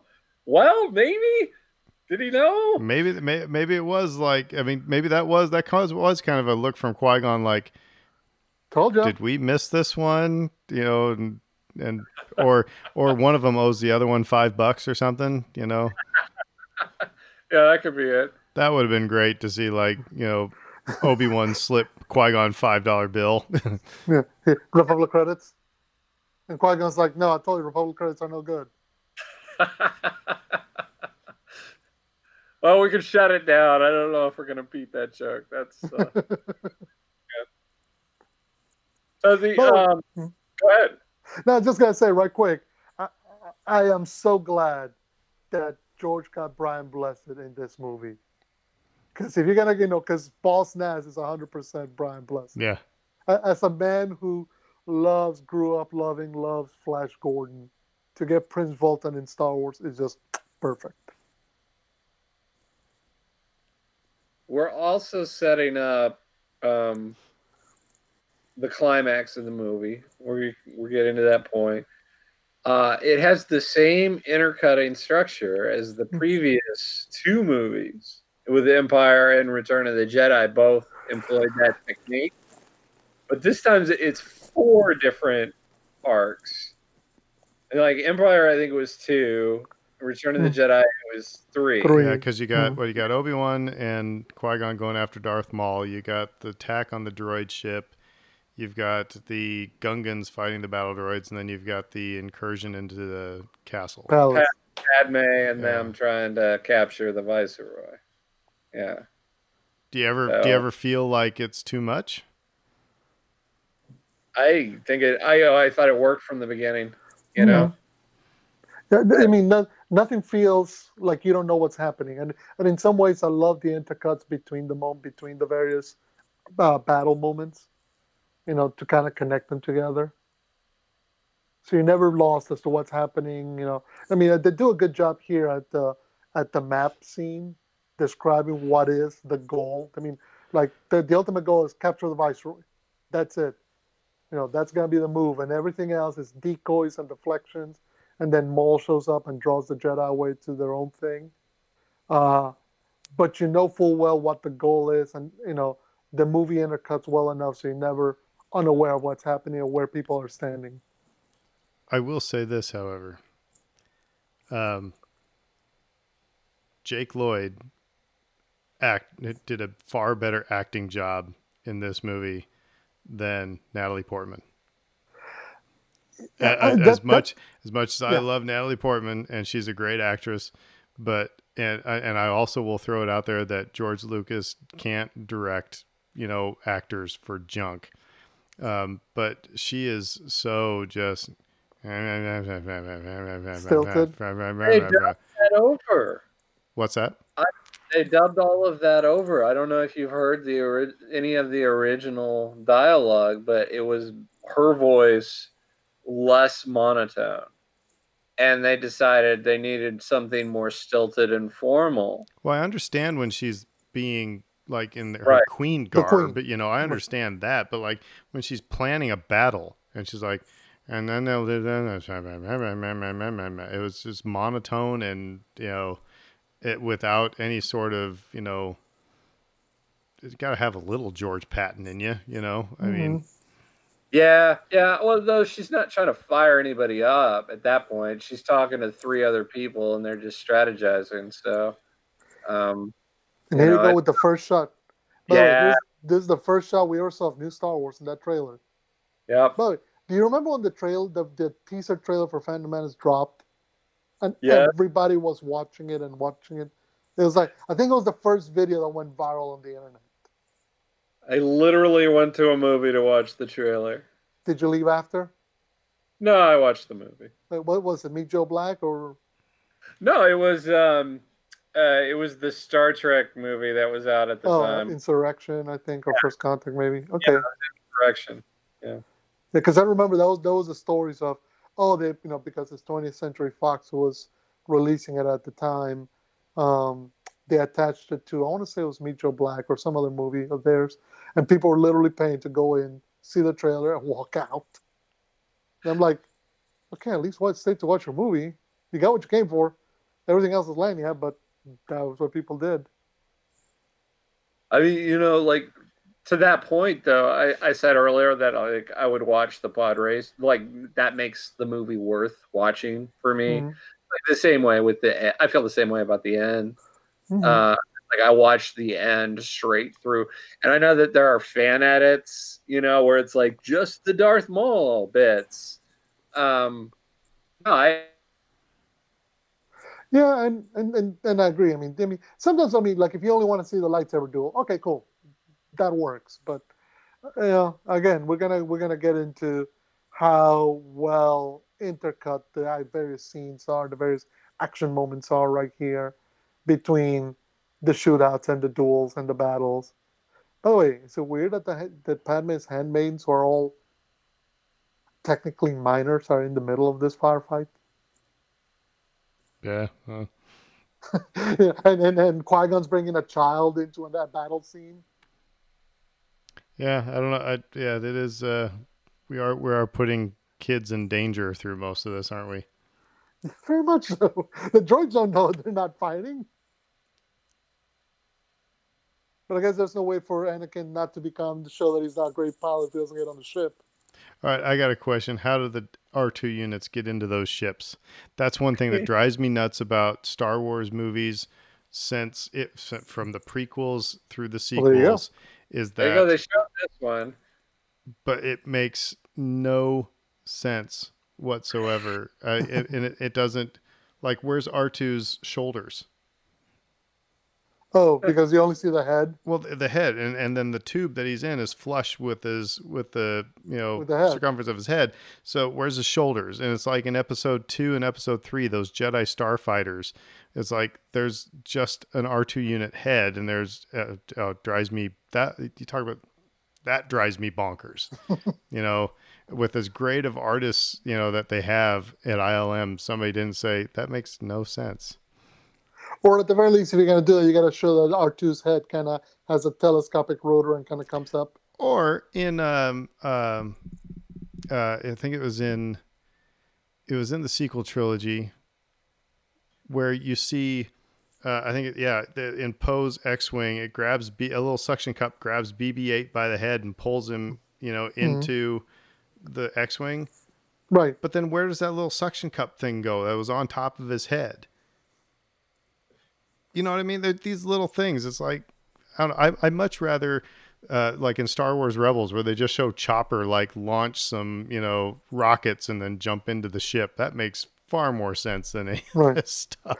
Well, but it's also in episode 4, though, they actually showed you putting R2 into, and they designed the X-Wing so that it showed how their droid fit, because they actually had to put a thing in there, not a digital, creation. Anyway, okay, I'll get off. I'll shut up now. Yeah. All the battle droids. We'll get off your lawn. Awesome we will shot. get off your digital lawn. All the battle droids, awesome shot. That was I loved that when they unload all the battle droids. I like that when they revealed that these they recorded individual movements for each of the droids. And how that was done as well. Like some of the behind the scenes stuff of this film was wonderful. Mm-hmm. And all that effort here really, really paid off. Again, like I said, if you take a eagle eye view of the battle, it looks like kind of a small thing. But maybe it wasn't supposed to be the biggest battle of all time either, and they really ramp things up in later movies. Yeah, and obviously, I mean, at this point, this is a minor skirmish for a single planet. Episode 2 opens up with the big opening battle of a galactic civil war, so it's levels above. And I always love the idea that they kept his design away from everybody, so that they didn't know until the doors opened. I think they only shown Ray Park's look to Liam Neeson and Ewan McGregor, and that moment when he opens and you see everybody kind of flinch back and just stare, that was actually an actual reaction that everybody gave because they had no idea what the heck it was.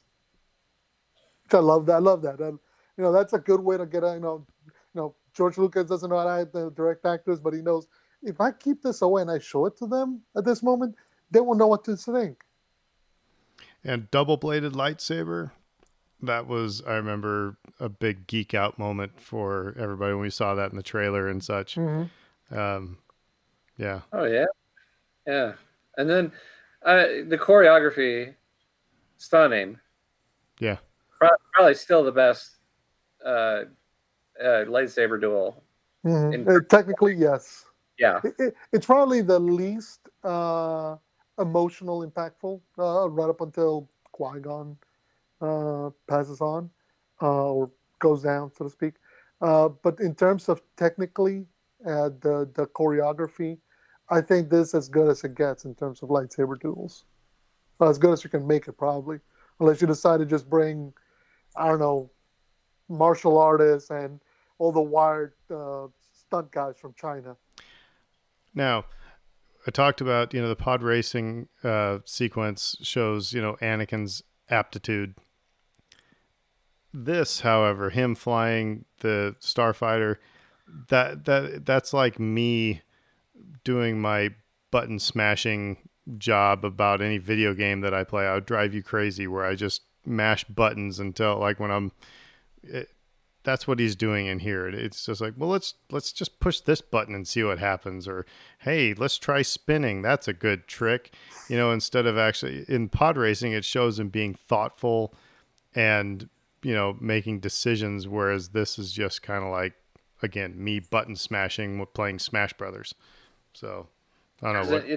It doesn't establish him as the best pilot in the galaxy in the same way that the other sequence does. Mm-hmm. And in some ways, because they're saying, okay, he's being guided to by an autopilot, so it's not even like he's willingly doing this. Yeah, really, this is R2 just doing everything. Yeah, R2 is the best star pilot in the galaxy. Well, we kind of knew that already, so yeah.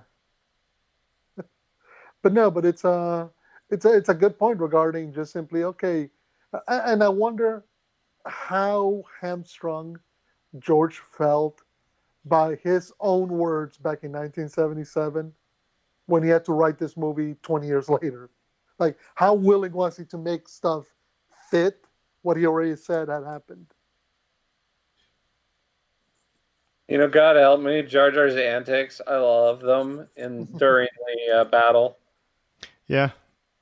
He's not up to this. He's like running around and he's just like scared and a coward, and yet things are still going reasonably well for him. It's just I crack up probably every time. By the way, was that Ben Burtt that got blown up right there? No, it was John Knoll. John Knoll, okay. Yeah, John Knoll was the Naboo starfighter pilot who got blown up. Yep, the only pilot with a mustache, with a goatee, I think. So. Thus, he needed to go. No, it's a galaxy far, far away. We can't have goatees in it. The droid control ships have a bit of an interesting design with the sphere shape in the center of the ring. It's almost Death Star reminiscent. In episode 2, I was hopelessly confused. Oh, yeah. When they started, launching off of Geonosis, I was just like, it was not until they died. I was like, okay, that's totally weird that centerpiece is a landing portion. I don't know. It was right. It was just weird. Fun bit of trivia here: the one ascension gun that didn't work, so they sped the guy up in the next shot to make it look like he was catching up. Mm-hmm. But I'll say that feels very Flash Gordon-y. The ascension guns. Yeah. It just feels like something. Okay, of course we have this. And Batman, yeah. And Batman has his grappling. This is so classic.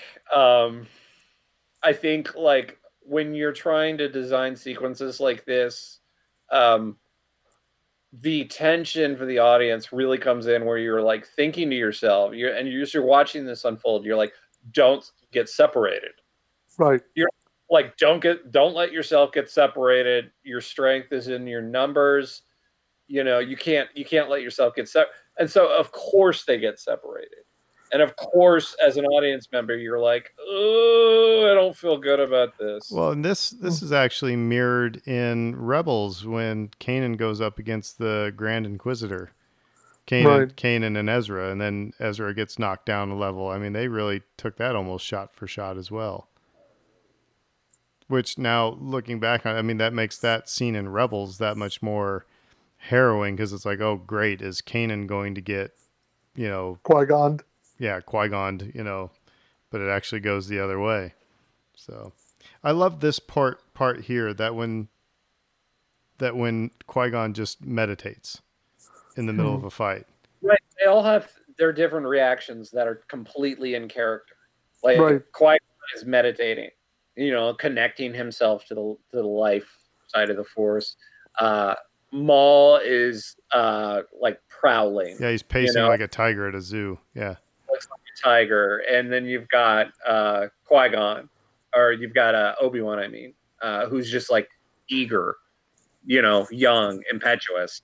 Can't wait to get involved in it, and you can see it in his body posture. He's eager to get through the barrier, and it's perfect. Right. It's part of the reason that Duel is as highly regarded as it is because it's like not only choreographed perfectly, but they also each of the actors played it beautifully too. Okay, can I ask right quick? Why did the Galactic Republic, why did the Jedi not borrow the Gungan energy ball weapons to win the Clone Wars in 2 minutes? Yeah, they seem pretty useful, don't they? Yeah, one shot, one kill. I mean, I would say that's a good, and you make them big, you can take out a whole tank. That would have been a good way to, knock out at least a few of those battles. I got to say, the production of those is probably the problem. You can't produce them quickly enough to. And that might be there has to be a reason, but still, because they're very effective against droids. So this was a successful movie in the sense that it made $1 gazillion, right? Yep. The legs on this movie were crazy. Like, modern blockbusters, they don't have legs like this. They make all their money in the first 2 weeks, basically. Whereas this thing, people just kept going back to it all summer long. It's basically the last movie of its kind in that regard. Do you think people got their money's worth? Do you think they felt good about going back over and over again? Like I said, this end sequence for me makes the cost of admission worth it. Mm-hmm. I think they did. But this way, if you're going back multiple times, there's enough in this for you to like and enjoy that you want to see it again. And then I think in some ways that's the difference when looking at a movie. And drop money to do that. It's not like I'm just going to open up Disney Plus and watch it as much as I want. People were dropping, $10, $15, whatever it was at the time.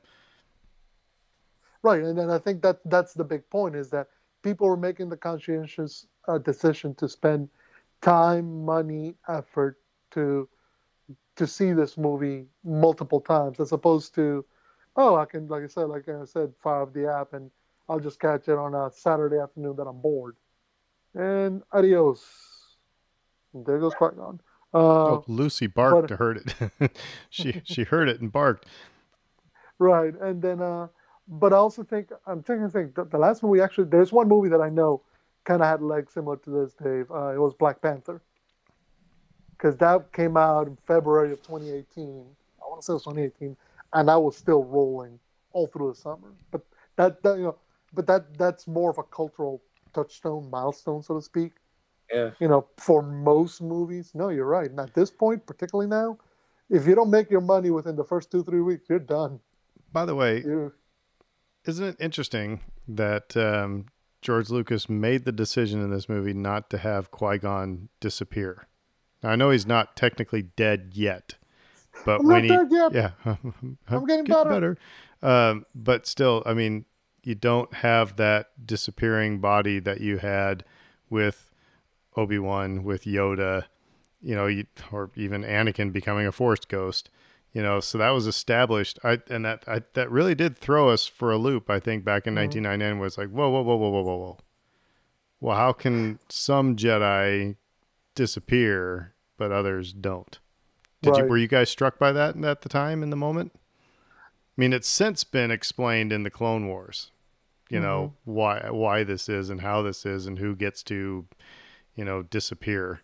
Which I don't think Ben Solo earned that, but that's okay. Nope. But did that take you for a loop when you watch this? No. I mean, because it's interesting. I mean, we only had the 2 examples of Yoda and Ben. Ben. But to be fair, those were the only Jedi that we had up until that point. So everything we knew about Jedi and the Force was established, and we saw a pattern. Right. Then that pattern was broken here. I guess the point being that it's not like it was so egregious or so off-putting that you went, well, how come he didn't disappear? And in the moment, you just, you know, watching, you're waiting to see what's going to happen, which is what's happening right now, which is when Obi-Wan launches himself at Darth Maul to try to take him out. And Dave, you're right, by the way. This lightsaber battle is so much better than about any other one. I'm thinking about like even Obi-Wan and Anakin in Episode 3 and, you know, the lightsaber duels in Episode 2. This is light years above that. Mm-hmm. You know, it's funny. People have speculated as to why too, and I think part of it is that you had Ray Park heavily involved in helping to choreograph this, and so I think that's part of the reason it turned out as well as it did. But and also I think because it's interesting. They've interviewed Ewan McGregor years later, and he said they were really going at it. There was no, we're going to hold back. And even said, like, there's instances where there was a guy on standby to repair all the lightsaber props that they were bending and twisting and breaking. And why are all the Naboo pilots like members of AARP? I mean, not to be ageist or anything, but it's like their Air Force is like, you know, meets at Country Kitchen buffet for, you know, breakfast every morning or something. I think it's very much, I mean, they're much more National Guard than Air Force. They're much more a civilian force that, if called upon, can go out and do this. They're not, I mean, Panaka tells Amidala, look, we're volunteers and we do this, you know, 1 week in a month, twice, 2 weeks a year, that kind of thing. We're not a military, which also goes to show that the point in the galaxy where they're existing is different. Anybody else notice a big design flaw as well from the Trade Federation, that all you have to do is unplug it and everything goes down? Yeah.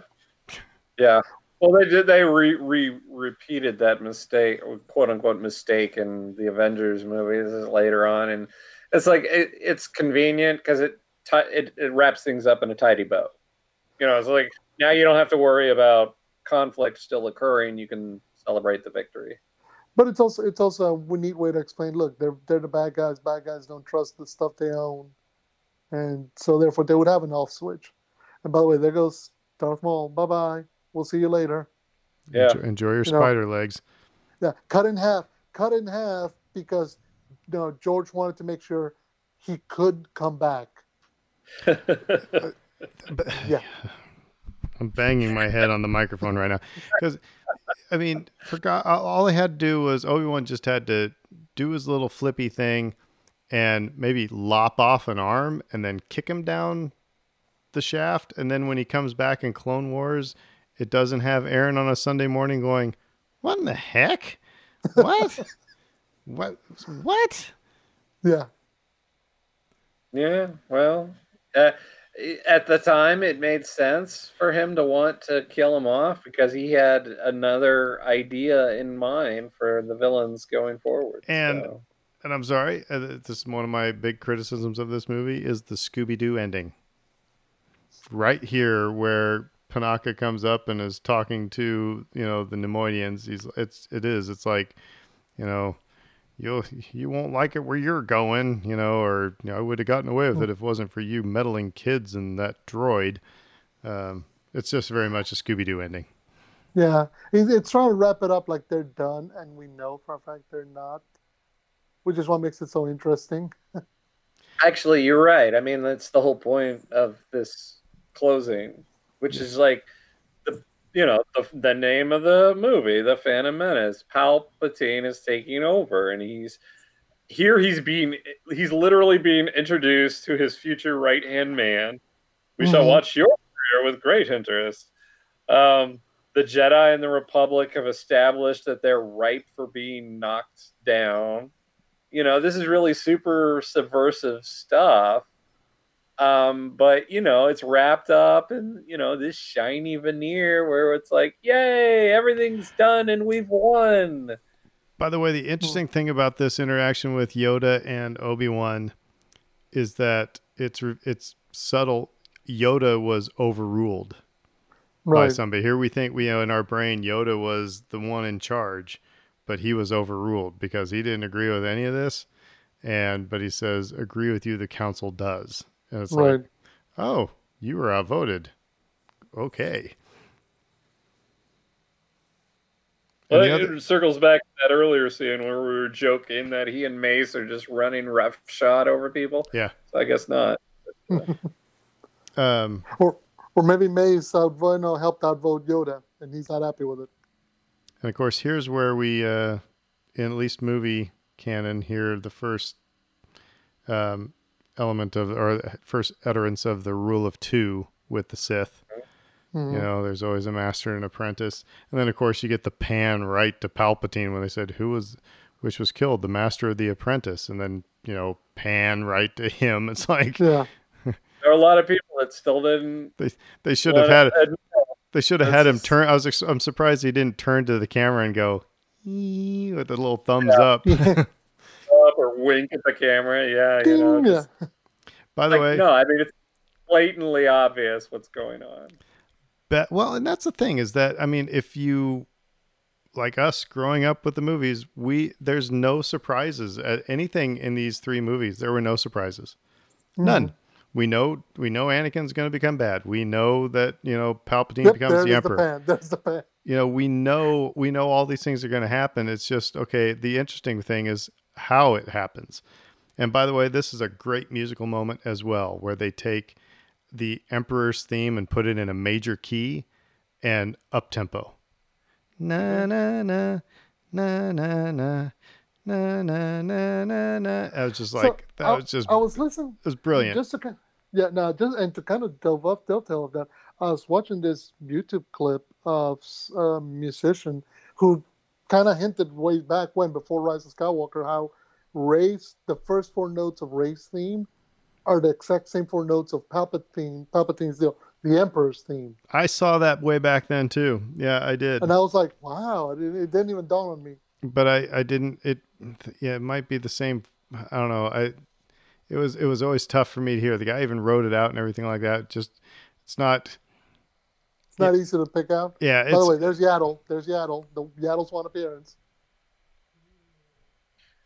He gets the glowing orb of destiny here, as you do.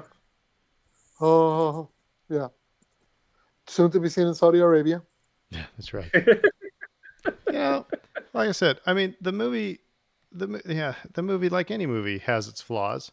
Mm-hmm.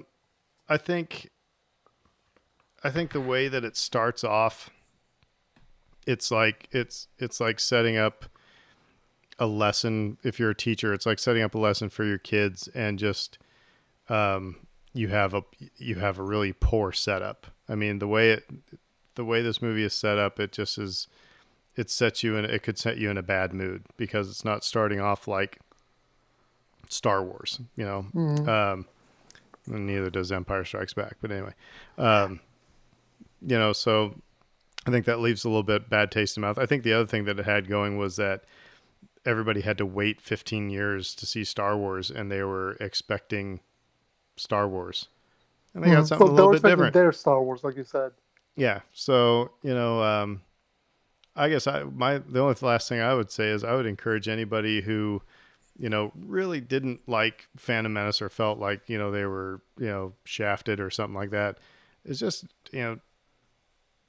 take a day and just watch it and just try to separate, some of those things that bugged you at first and try to figure out why they bugged you.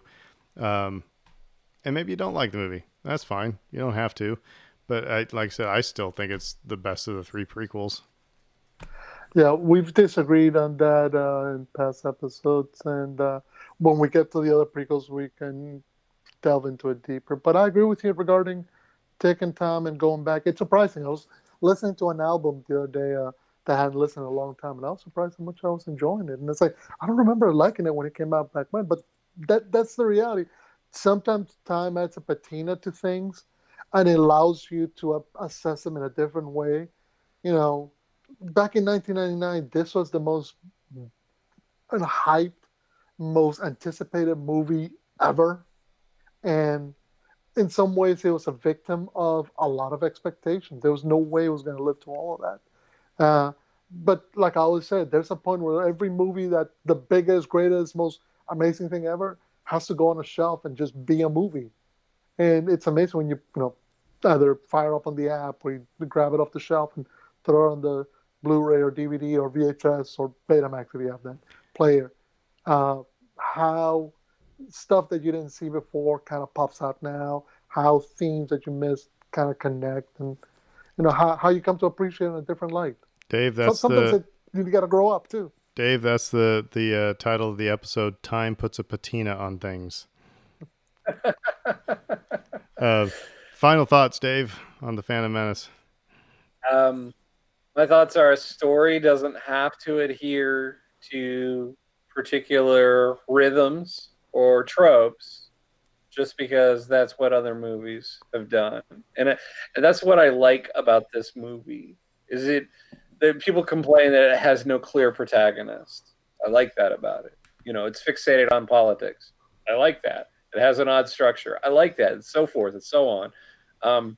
It's at its core an independent movie from an independent director at what was an independent studio at the time.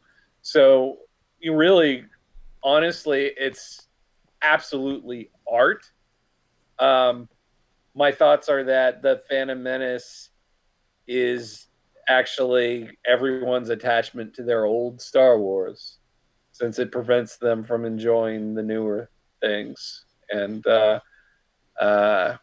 you don't have to like this movie, but I very much do. You said people don't like the politics of it. I said it at the outset. I'm gonna say it. I'm gonna bookend it.